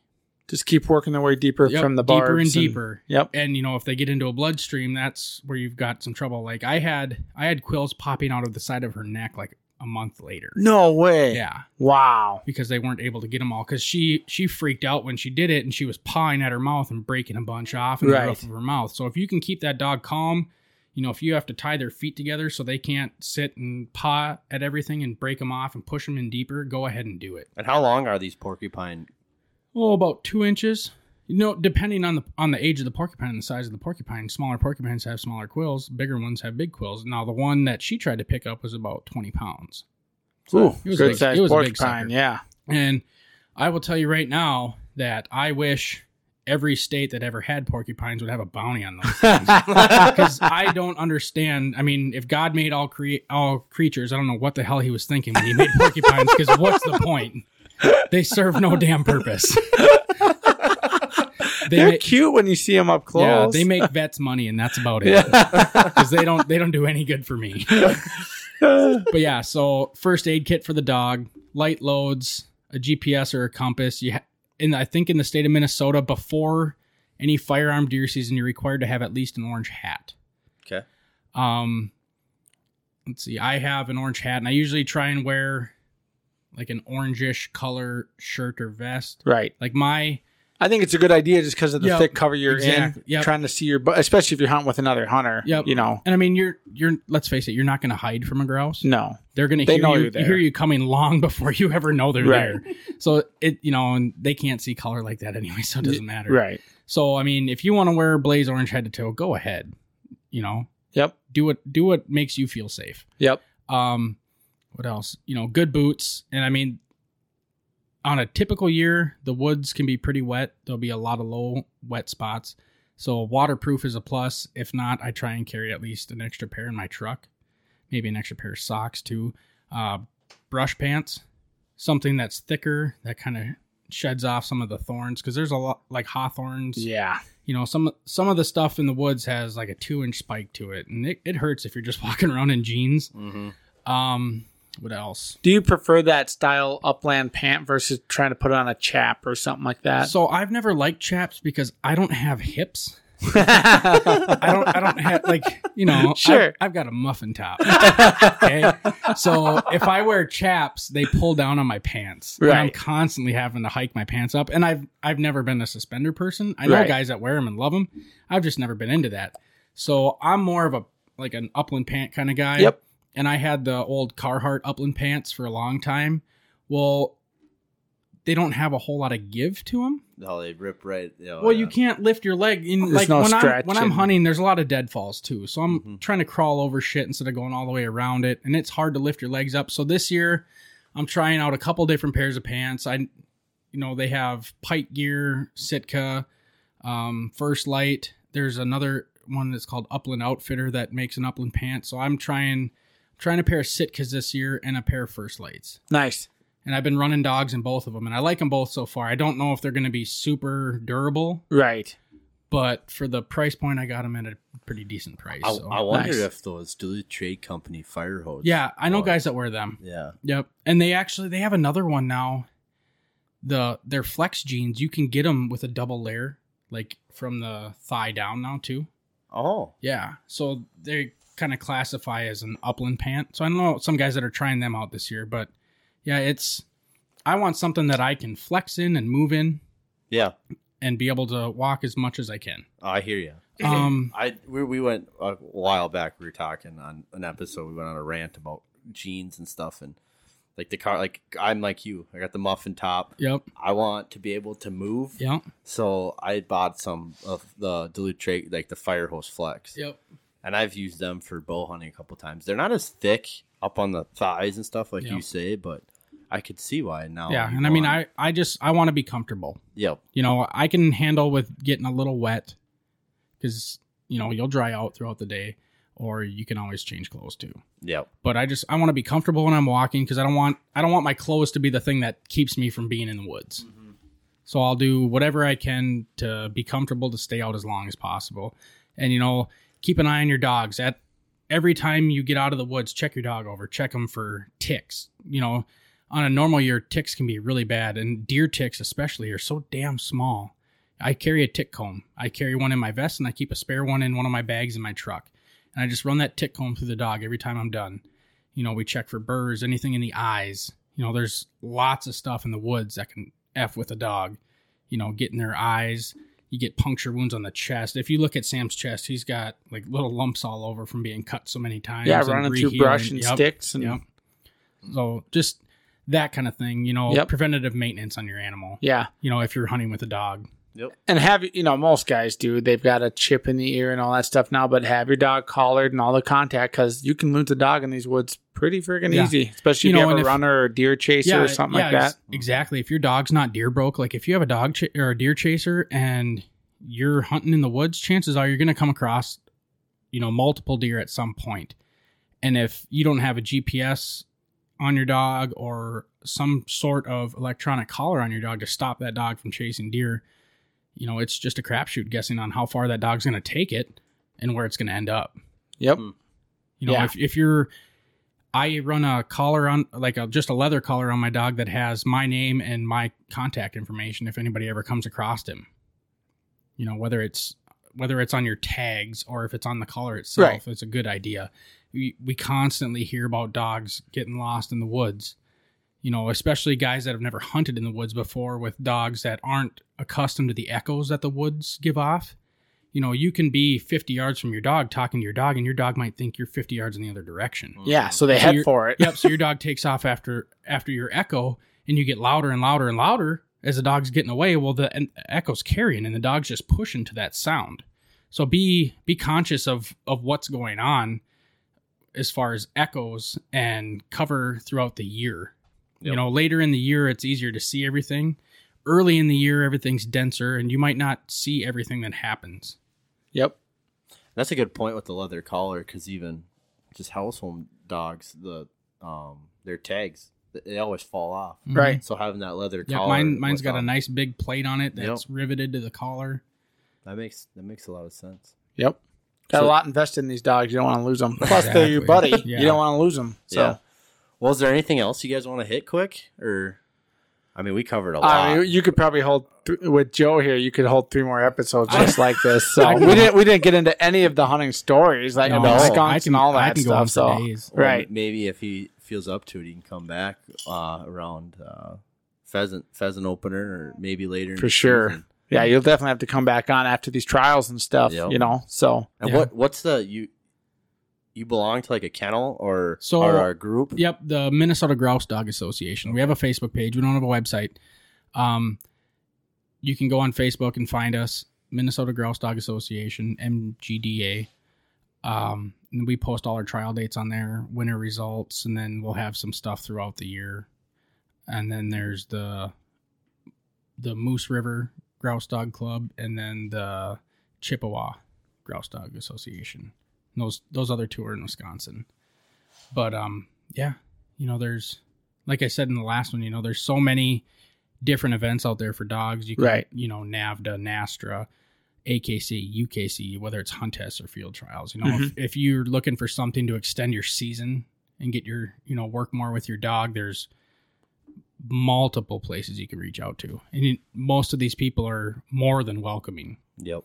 We had our summer trial this year. We had people come out from Montana to run in this trial, and it was cool because you get to meet people from all over. Like Right. our it's a competition, but it's not like like our championship in October. We'll have guys from Pennsylvania, Michigan, Wisconsin, Minnesota. I don't know if there'll be any from out west farther or not, but yeah, and it's just cool because you get to see these guys year after year, and you build some rapport with them, and learn their life stories, and they bring you stuff. Like the one guy from Pennsylvania brings honey every year. Sweet. He's got bees, and he brings all this honey out for us, and it's a blast. Oh man, You should tell him to bring some of that Yingling, that beer. You ever had that? They're popular beer over there. It's a lager. It's called Yingling. Yep. That stuff's good. I'm not going to let you tell the story, but Joe had a bee experience recently, so we got to have him back on to tell us that story next time. So it's fantastic. Yeah, it was great. Well, you might as well just tell it. Okay, right. tell it, Just Joe. You right got to now. tell it. Okay. We'll end it with your Yeah. bee story. So I have a longer driveway. It's about a 1/4 mile long. And before winter, I like to go through and cut down the sides because the sides are grass and swamp grass. And my driveway runs east to west. Well, the snow blows north to the south. And if the grass is too long, it just drifts all over my driveway and it makes it a bitch to clean it off.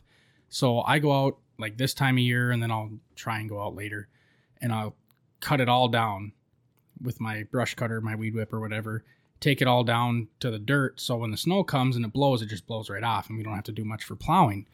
Well, it was what, like 2 weeks ago? 2 or 3 weeks ago now. I was going through it and I had got all the way down to the end, and I was about 3/4 of the way down on the other side, and I was going to town, and we have a lot of that ivy shit that grows that takes out like everything. Yep. It comes off the ground and it climbs up the trees and it kills trees. And so I was getting into a big patch of that along the driveway. I'm just chopping away at it. Well, I hit a yellow jacket nest in the ground. Oh, And I didn't know it at first. So I'm weed whipping, and I had a t-shirt on and shorts. No, I had pants on. I had pants on. And I hit this nest, and it felt like I just hit a pile of little rocks on the edge of the driveway, because all of a sudden, like, something hit my arm. I was like, fuck, that hurt.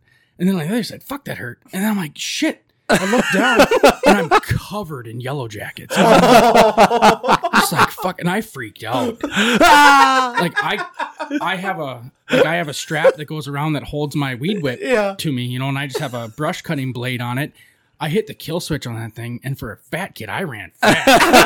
I ran a good 60 yards away, and I'm swatting at myself left and right as I'm going, and they're just stinging me everywhere, like in my neck, my arms, my shoulders, my back. And I'm just like, God damn it, that hurts. I'm sitting at home and I just feel my phone buzz. And I'm like, oh, Joe sent me a Snapchat. He like never Snapchats. And it's just like a close up. He's all red, sweating his ass off. And he's like, just got swarmed by yellow. You can just see the welts on his neck. He's like, swarmed by bees. And he kind of like rambles through what happened quick. And he's like, I can't really breathe that well. I'm going to go sit down. I called my wife as soon as it happened because she was on her way home. And I'm like, well, I just hit a ground wasp nest. And she's like, are you okay? And at the time, it just hurt. Yeah. I was fine. I'm like, yeah, I'm okay. I'm all right. And she's like, all right, well, be careful, And as I'm talking to her, like, I just started getting dizzy. My chest started to hurt. I could feel it swelling in my throat. No. Like, I felt drunk as shit. Like, my eyes weren't closing, but everything was starting to flash like black and just get That's really creepy. weird feeling. Yeah. And I was like, I don't know if I feel good. And Right. she's like, well, call 911. And I was just glad I had my phone on me. Right. So, like, I hung up with Because her. where were you then? Still on the driveway? I was on my driveway yet, and I was home alone. Right. And we live north of Howard Lake. There's a hospital in Cokato and there's a hospital in Buffalo, and those are the closest ones. And like I've been stung before, like a single time here and there, and nothing's ever happened. Well, so I call 911. And as I'm talking to the lady, like I'm having trouble getting words out. yeah. She's like, well, just sit down wherever you are right now. Just sit down. We'll get somebody there. So I sat on the fucking driveway, and I'm like, yeah, like an hour goes by and I get another Snapchat and it's just his feet and he's all strapped into like a gurney. No Yeah. shit. Yeah. a first responder showed up like maybe 10 minutes after it happened. And at that point, I was the adrenaline was going away and I was calming down a little bit, but my chest still hurt. I was having a hard time taking deep breaths. And the guy pulls in my driveway and I'm still on the phone with the dispatch because the guy's like, well, we'll stay on the line with you till somebody gets there. I'm like, okay. He's like, how are you feeling? And I'm like shit. Yeah. Yeah, I can't breathe. I'm like, I'm super dizzy. And he's like, well, just, slow your breathing down. Just calm down. Take it easy. I'm like, okay. I'm just sitting there thinking, oh, God, please don't let me die from a fucking bee. Like, what a way to go, right? So and then I'm on the phone with dispatch and this Suburban pulls into my yard. And the guy like rolls his window down. I don't even remember what he was saying. Like I wasn't coherent enough to like carry on a conversation with him. He said something about turning around, and I'm like, yeah. I thought it was my neighbor. I thought maybe my neighbor saw me because I have a neighbor that lives a few hundred yards off my driveway. I thought maybe they saw it happen, and the guy came over because he kind of looked like my one neighbor. He must have been out of it, man. I'm like, well, somebody's here right now. I don't know who it is. And like, okay, well, if somebody's there, we'll let you go. And I'm like, okay. And this dude just walks over all chill. Yep. How you doing, man? What and the I'm heck? like, and I'm looking at him and I'm like, who the fuck are you? Like, nothing. He had and I see his walkie-talkie. And I'm like, Okay. oh, this must be a first responder. Sure. And I'm like, well, yeah, dude, I can't really breathe. And I'm having a hard time, like, staying upright right now. And he's like, yeah, just take it easy, man. Ambulance is on its way. Yep. We'll get you taken care of. He's like, do you know what they were? I'm like, I don't know. I think they were bees. I'm like, I hit Little him. tiny airplanes just I'm like, flying into me. I hit him with my weed whip, brush cutting the yard. And he's like, well, how many times were you stung? I'm like, I don't know, like 10, 15, something like that. Mhm. And he's like, okay, well, yeah, as soon as they get here, we'll get you an EpiPen and we'll get you taken care of. And I'm like, great. He's like, do you have any Benadryl? And I'm like, well, yeah, I have some in the house. Well, at that point, my wife pulled in. Okay. So she pulls in and she rolls the window down and he's like, can you get him some Benadryl? And she's like, yeah, sure. So she, and the kids are with her. So Okay. she- They're so like, she- Daddy! So Like, she's just nonchalant, like, No, yeah, okay. I'm like, why isn't the driveway done yet? I'm just like, go get the Benadryl. Just go get it. You know where it is. Because Sam was on some Benadryl for some summertime allergy shit. Yep. So it was right in the kitchen. I'm just like, go get it and bring it back. So, she went and parked the car, ran up to the house, grabbed it, brought it out. Well, at that point, then the ambulance showed up and it was just the fire department from Howard Lake. Okay. So they pull in and, they get an EpiPen and the guy, he's like, all right, man, this is going to go right here in your leg. And I was like, okay, sounds good. So he slams Boom. it in there. You don't feel the needle from that thing. Really? No, you just feel the pressure because so when you The do cap. the EpiPen, when you do that, you take the cap off of both ends Yep. and it exposes that little needle or whatever. You jab it into your leg and you have to hold it there for 10 to 15 seconds. And all Yep. I felt was the pressure of the push. I never felt a needle or anything. I never got Interesting. a needle spot or nothing. Yeah. right through your pants. Yep. Right through whatever shorts or pants or whatever I was wearing. Yep. And so he put that into me. And then, we're sitting there and you know, it wasn't instant, but over the next few minutes, you know, like the dizziness went away. I was still having a hard time taking deep breaths. Yep. But it wasn't And, getting worse Yeah, anymore. I was like, God damn, I'm going to be all right. I'm going to make it through this. I'm going to survive. And, you know, all I can think at that point, I'm thinking, okay, where are my kids? Well, they're sitting in the car. Well, then my brother-in-law pulled in and she's like, well, Michael came to watch the kids. So, okay. If you got to go to the hospital, I'm like, well, I don't think I'm going to the hospital. And she's like, oh, yeah, I think you might be. Well, yeah, sure shit. They pull a gurney out of the back of the ambulance. They're like, all right, do you think you can get on this? I'm like, well, yeah. So, you know, I just stand up and sit on it. Yep. And then they strap me in and they take me down the driveway and they're like, what doctor do you use? Do you go to Cokato or Buffalo? I'm like, well, my main doctor's out of Buffalo. Like, Yep. "Oh, yeah, we'll go there. Holy So smokes. as we're going, you know, they're asking me all these questions and everything. And they're like, well, we're going to have to meet up with an Allina ambulance, you know, since we gave you an EpiPen, one of them needs to come in and go through everything with you. Okay. I was like, okay. So we just stopped on County Road 9 and 107 and we pulled over on the shoulder, lights still flashing. Yep. And the other ambulance pulled up and the guy gets in the back and he's like, so you got stung 150 times? Oh my gosh. And I'm just like, what? And he's like, well, yeah, over dispatch, it said like 100 to 150 times. So I was like, no, like 10 to 15. He was like, shit, I got in here thinking, God, this guy's just going to be swollen. And I'm like, oh, great. You know, you guys' system works great. I mean, I'm a little overweight, but geez. Yeah. I'm so glad the lady was listening when I was talking to her. Yeah, that's the reason why I had in my head. Yeah, so Damn, the swelling's still starting to come down. He hopped in and got an IV into me and gave me some other stuff and they were telling him, okay, so he's got 50 mils of Benadryl and then he got one EpiPen and the guy looks at me and he's like, well, that saved your life right there. Really? And I'm just like, really? Damn. I mean, there's a reason why they have EpiPens. Exactly. And my dad's allergic to bees, so he's got an EpiPen with him at all times during the summer and fall and everything. But like I said, I've never had an episode or anything. Right. Anytime I've ever been stung. So we go up to Buffalo and we go to the ER and doctor comes in and checks me over and he's like, all right, well, we're just going to keep you here until the swelling and everything goes down. And I'm like, well, I'm thinking, well, I'm not that swollen. Mm-hmm. He looks at my throat. He's like, oh yeah, that was pretty swollen in there. He's like, that might take a couple hours to go down. So I think we sat in the ER for an hour or two before they released me. And then the one nurse or the one paramedic that was driving the other ambulance came in while we were sitting there. And she was just talking to me. She's like, well, I'm glad you're feeling okay. She's like, now, did anybody tell you that next time it'll be worse? And I'm like, oh, no. She's like, yeah, next time, you know, it's probably going to be worse and it's probably going to happen quicker. Oh. So make sure you carry that EpiPen with you. And I'm just like, fuck. So you got an EpiPen now? So now you do that when you go grouse hunting? I got 2. Yeah. Seriously. For the first part of the season. Yeah. Yeah. And, like, I was thinking, like, so the previous weekends before this happened, we were cutting courses up in the state forest. And I didn't have an EpiPen or anything like that. You know, or a gravel driveway to have an ambulance come down. You know, our courses average, you know, for an hour-long course, it's like up to 2.5 miles.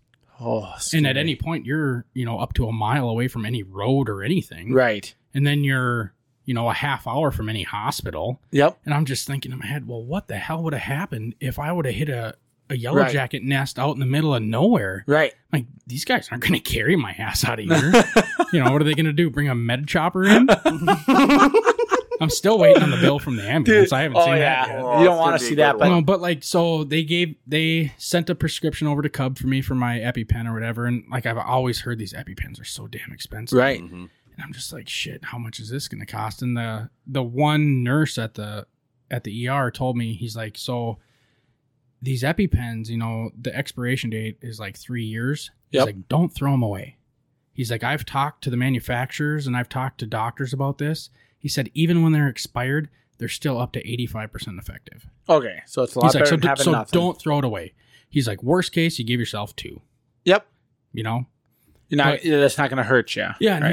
And he's like, you know, they can be pretty expensive. I don't know how you're set up for insurance or anything, but like, if you've met your deductible for the year, try and talk to your doctor to see if you can get a new prescription for an EpiPen so you get it cheaper than you would at the beginning of the year. I'm like, oh, yeah, that makes sense. So I had my wife go and pick it up like a day or two later, $10. What? for 2 of them. What? Yeah. I must have some damn good insurance. I guess. Awesome. Well, I know we met our deductible with our kids. So I did not know like the reaction. Like I said, I just got your Snapchat right away. Yeah. Which was like, I mean, I could tell you were hurting. Yeah. But I didn't know, like, I didn't think you were having that kind of reaction. Yeah. Well, like at that point, like when I took the first Snapchat, after I had run down the driveway, Yeah.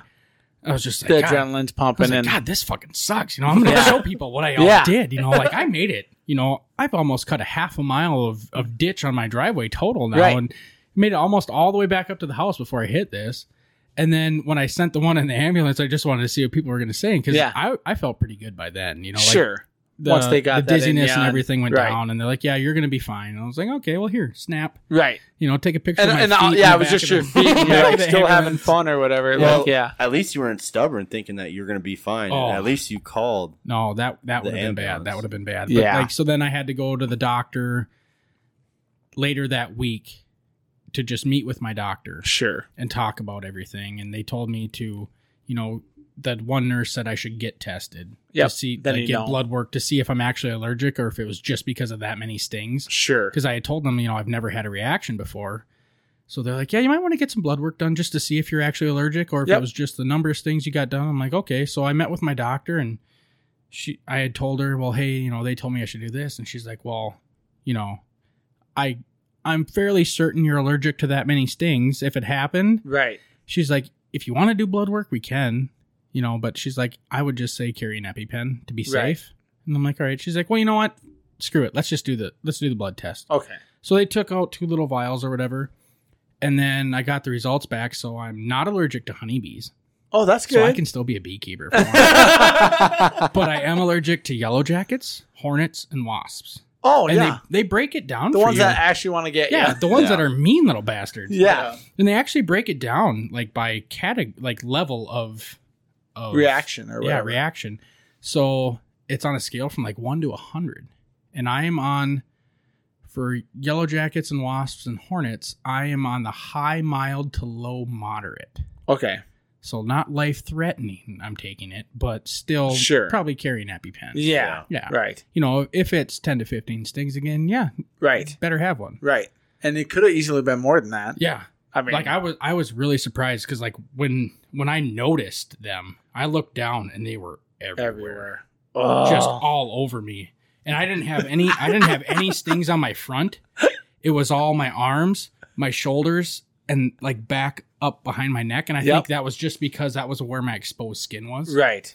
Like I know I got stung in the back, but the reactions later, like 2 days after, this whole left arm, like I got stung on the forearm here. This whole arm was like double the size, red and tight. Oh, yeah. Oh, yeah. For like 2 to 3 days afterwards. But the stings on my back, you couldn't even tell they were there anymore. Sure. So I don't know if it was just because it was through clothes and they didn't get like direct, because I was Right. freaking, like I looked like a crazy person. Oh, dude, I can You imagine. know, I'm spinning circles, swinging at them and everything. Yeah. I do with one bee on me. Oh. Nonetheless. Yeah, so now anywhere we go and the kids see a bee, Dad, there's a bee. There's a bee. I'm just like, yeah, okay, we'll kill it then. I don't know what to tell you, bud.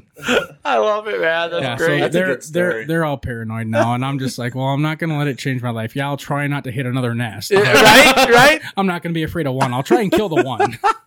Every time you go down your driveway, well, this is where the incident. Yeah. Well, I have a buddy that's an exterminator, so he came out and took care of that nest for me, that hive. He just put some powder shit on it, like it's called 1% dust or something, and he just covered it with it. Okay. And I haven't noticed, like, for like a week after it happened, I would stop at that spot. And Yeah. I'd just stare those fuckers down. What are they doing? Be like, are you still there? Just stop at that spot, and all of a sudden they start coming back. Or Come he again! I get got you, the same you know? So yeah. At the next field trial, a guy from Pennsylvania is going to come up and be like, here's some honey, Joe. And he's going to go into a flashback and just start freaking out. No! It's just like, nom, the helicopters are coming. Yeah. So now if I go cut courses, I'm required by my wife to have somebody with me. Yeah, fair enough. No more going out alone. Fair enough. So I'm really looking forward to freezing temperatures where all them things die. I Yes. don't have to worry about them No anymore. bee issues. Yeah. Well, I'm glad you're still here, Joe. Me too. Goddamn, hopefully a bee don't take me. I love it. Well, thank you for coming over. Yeah, thanks for having me, guys. Yeah, anytime. I'd like to see some updates, and hopefully I can make it over to the field trial. I really want to see that. Yeah, it'll start. It'll start Monday morning. First brace hits the ground at 8:00, and like I said, we run 6 braces a day, hour-long braces. We're gonna have lunch during. I'm in charge of lunch the first day. I'm gonna make pheasant wild rice soup. Ooh. I heard sloppy joes one day, and I don't know what the other day will be. We're planning on 3 solid days, possibly 4. Okay. Well, cool. Fun. Well, I think we should just wrap her up. What do you think? Sounds like a plan. All right. Well, Border Outdoors, I'm Mac. I'm Seth. And I'm Joe. We'll catch you guys later. Hunting and fishing, singing and kissing, here we come. So grab your guns, grab your lines, and here we come. Thanks for listening to the Border Outdoors podcast. Be sure to follow us on Facebook, Instagram, and Twitter. Links are provided at borderoutdoors.com. You can subscribe to this podcast on Apple Podcasts and Spotify. Thanks again for listening. Tell your friends, and we'll see you at the border.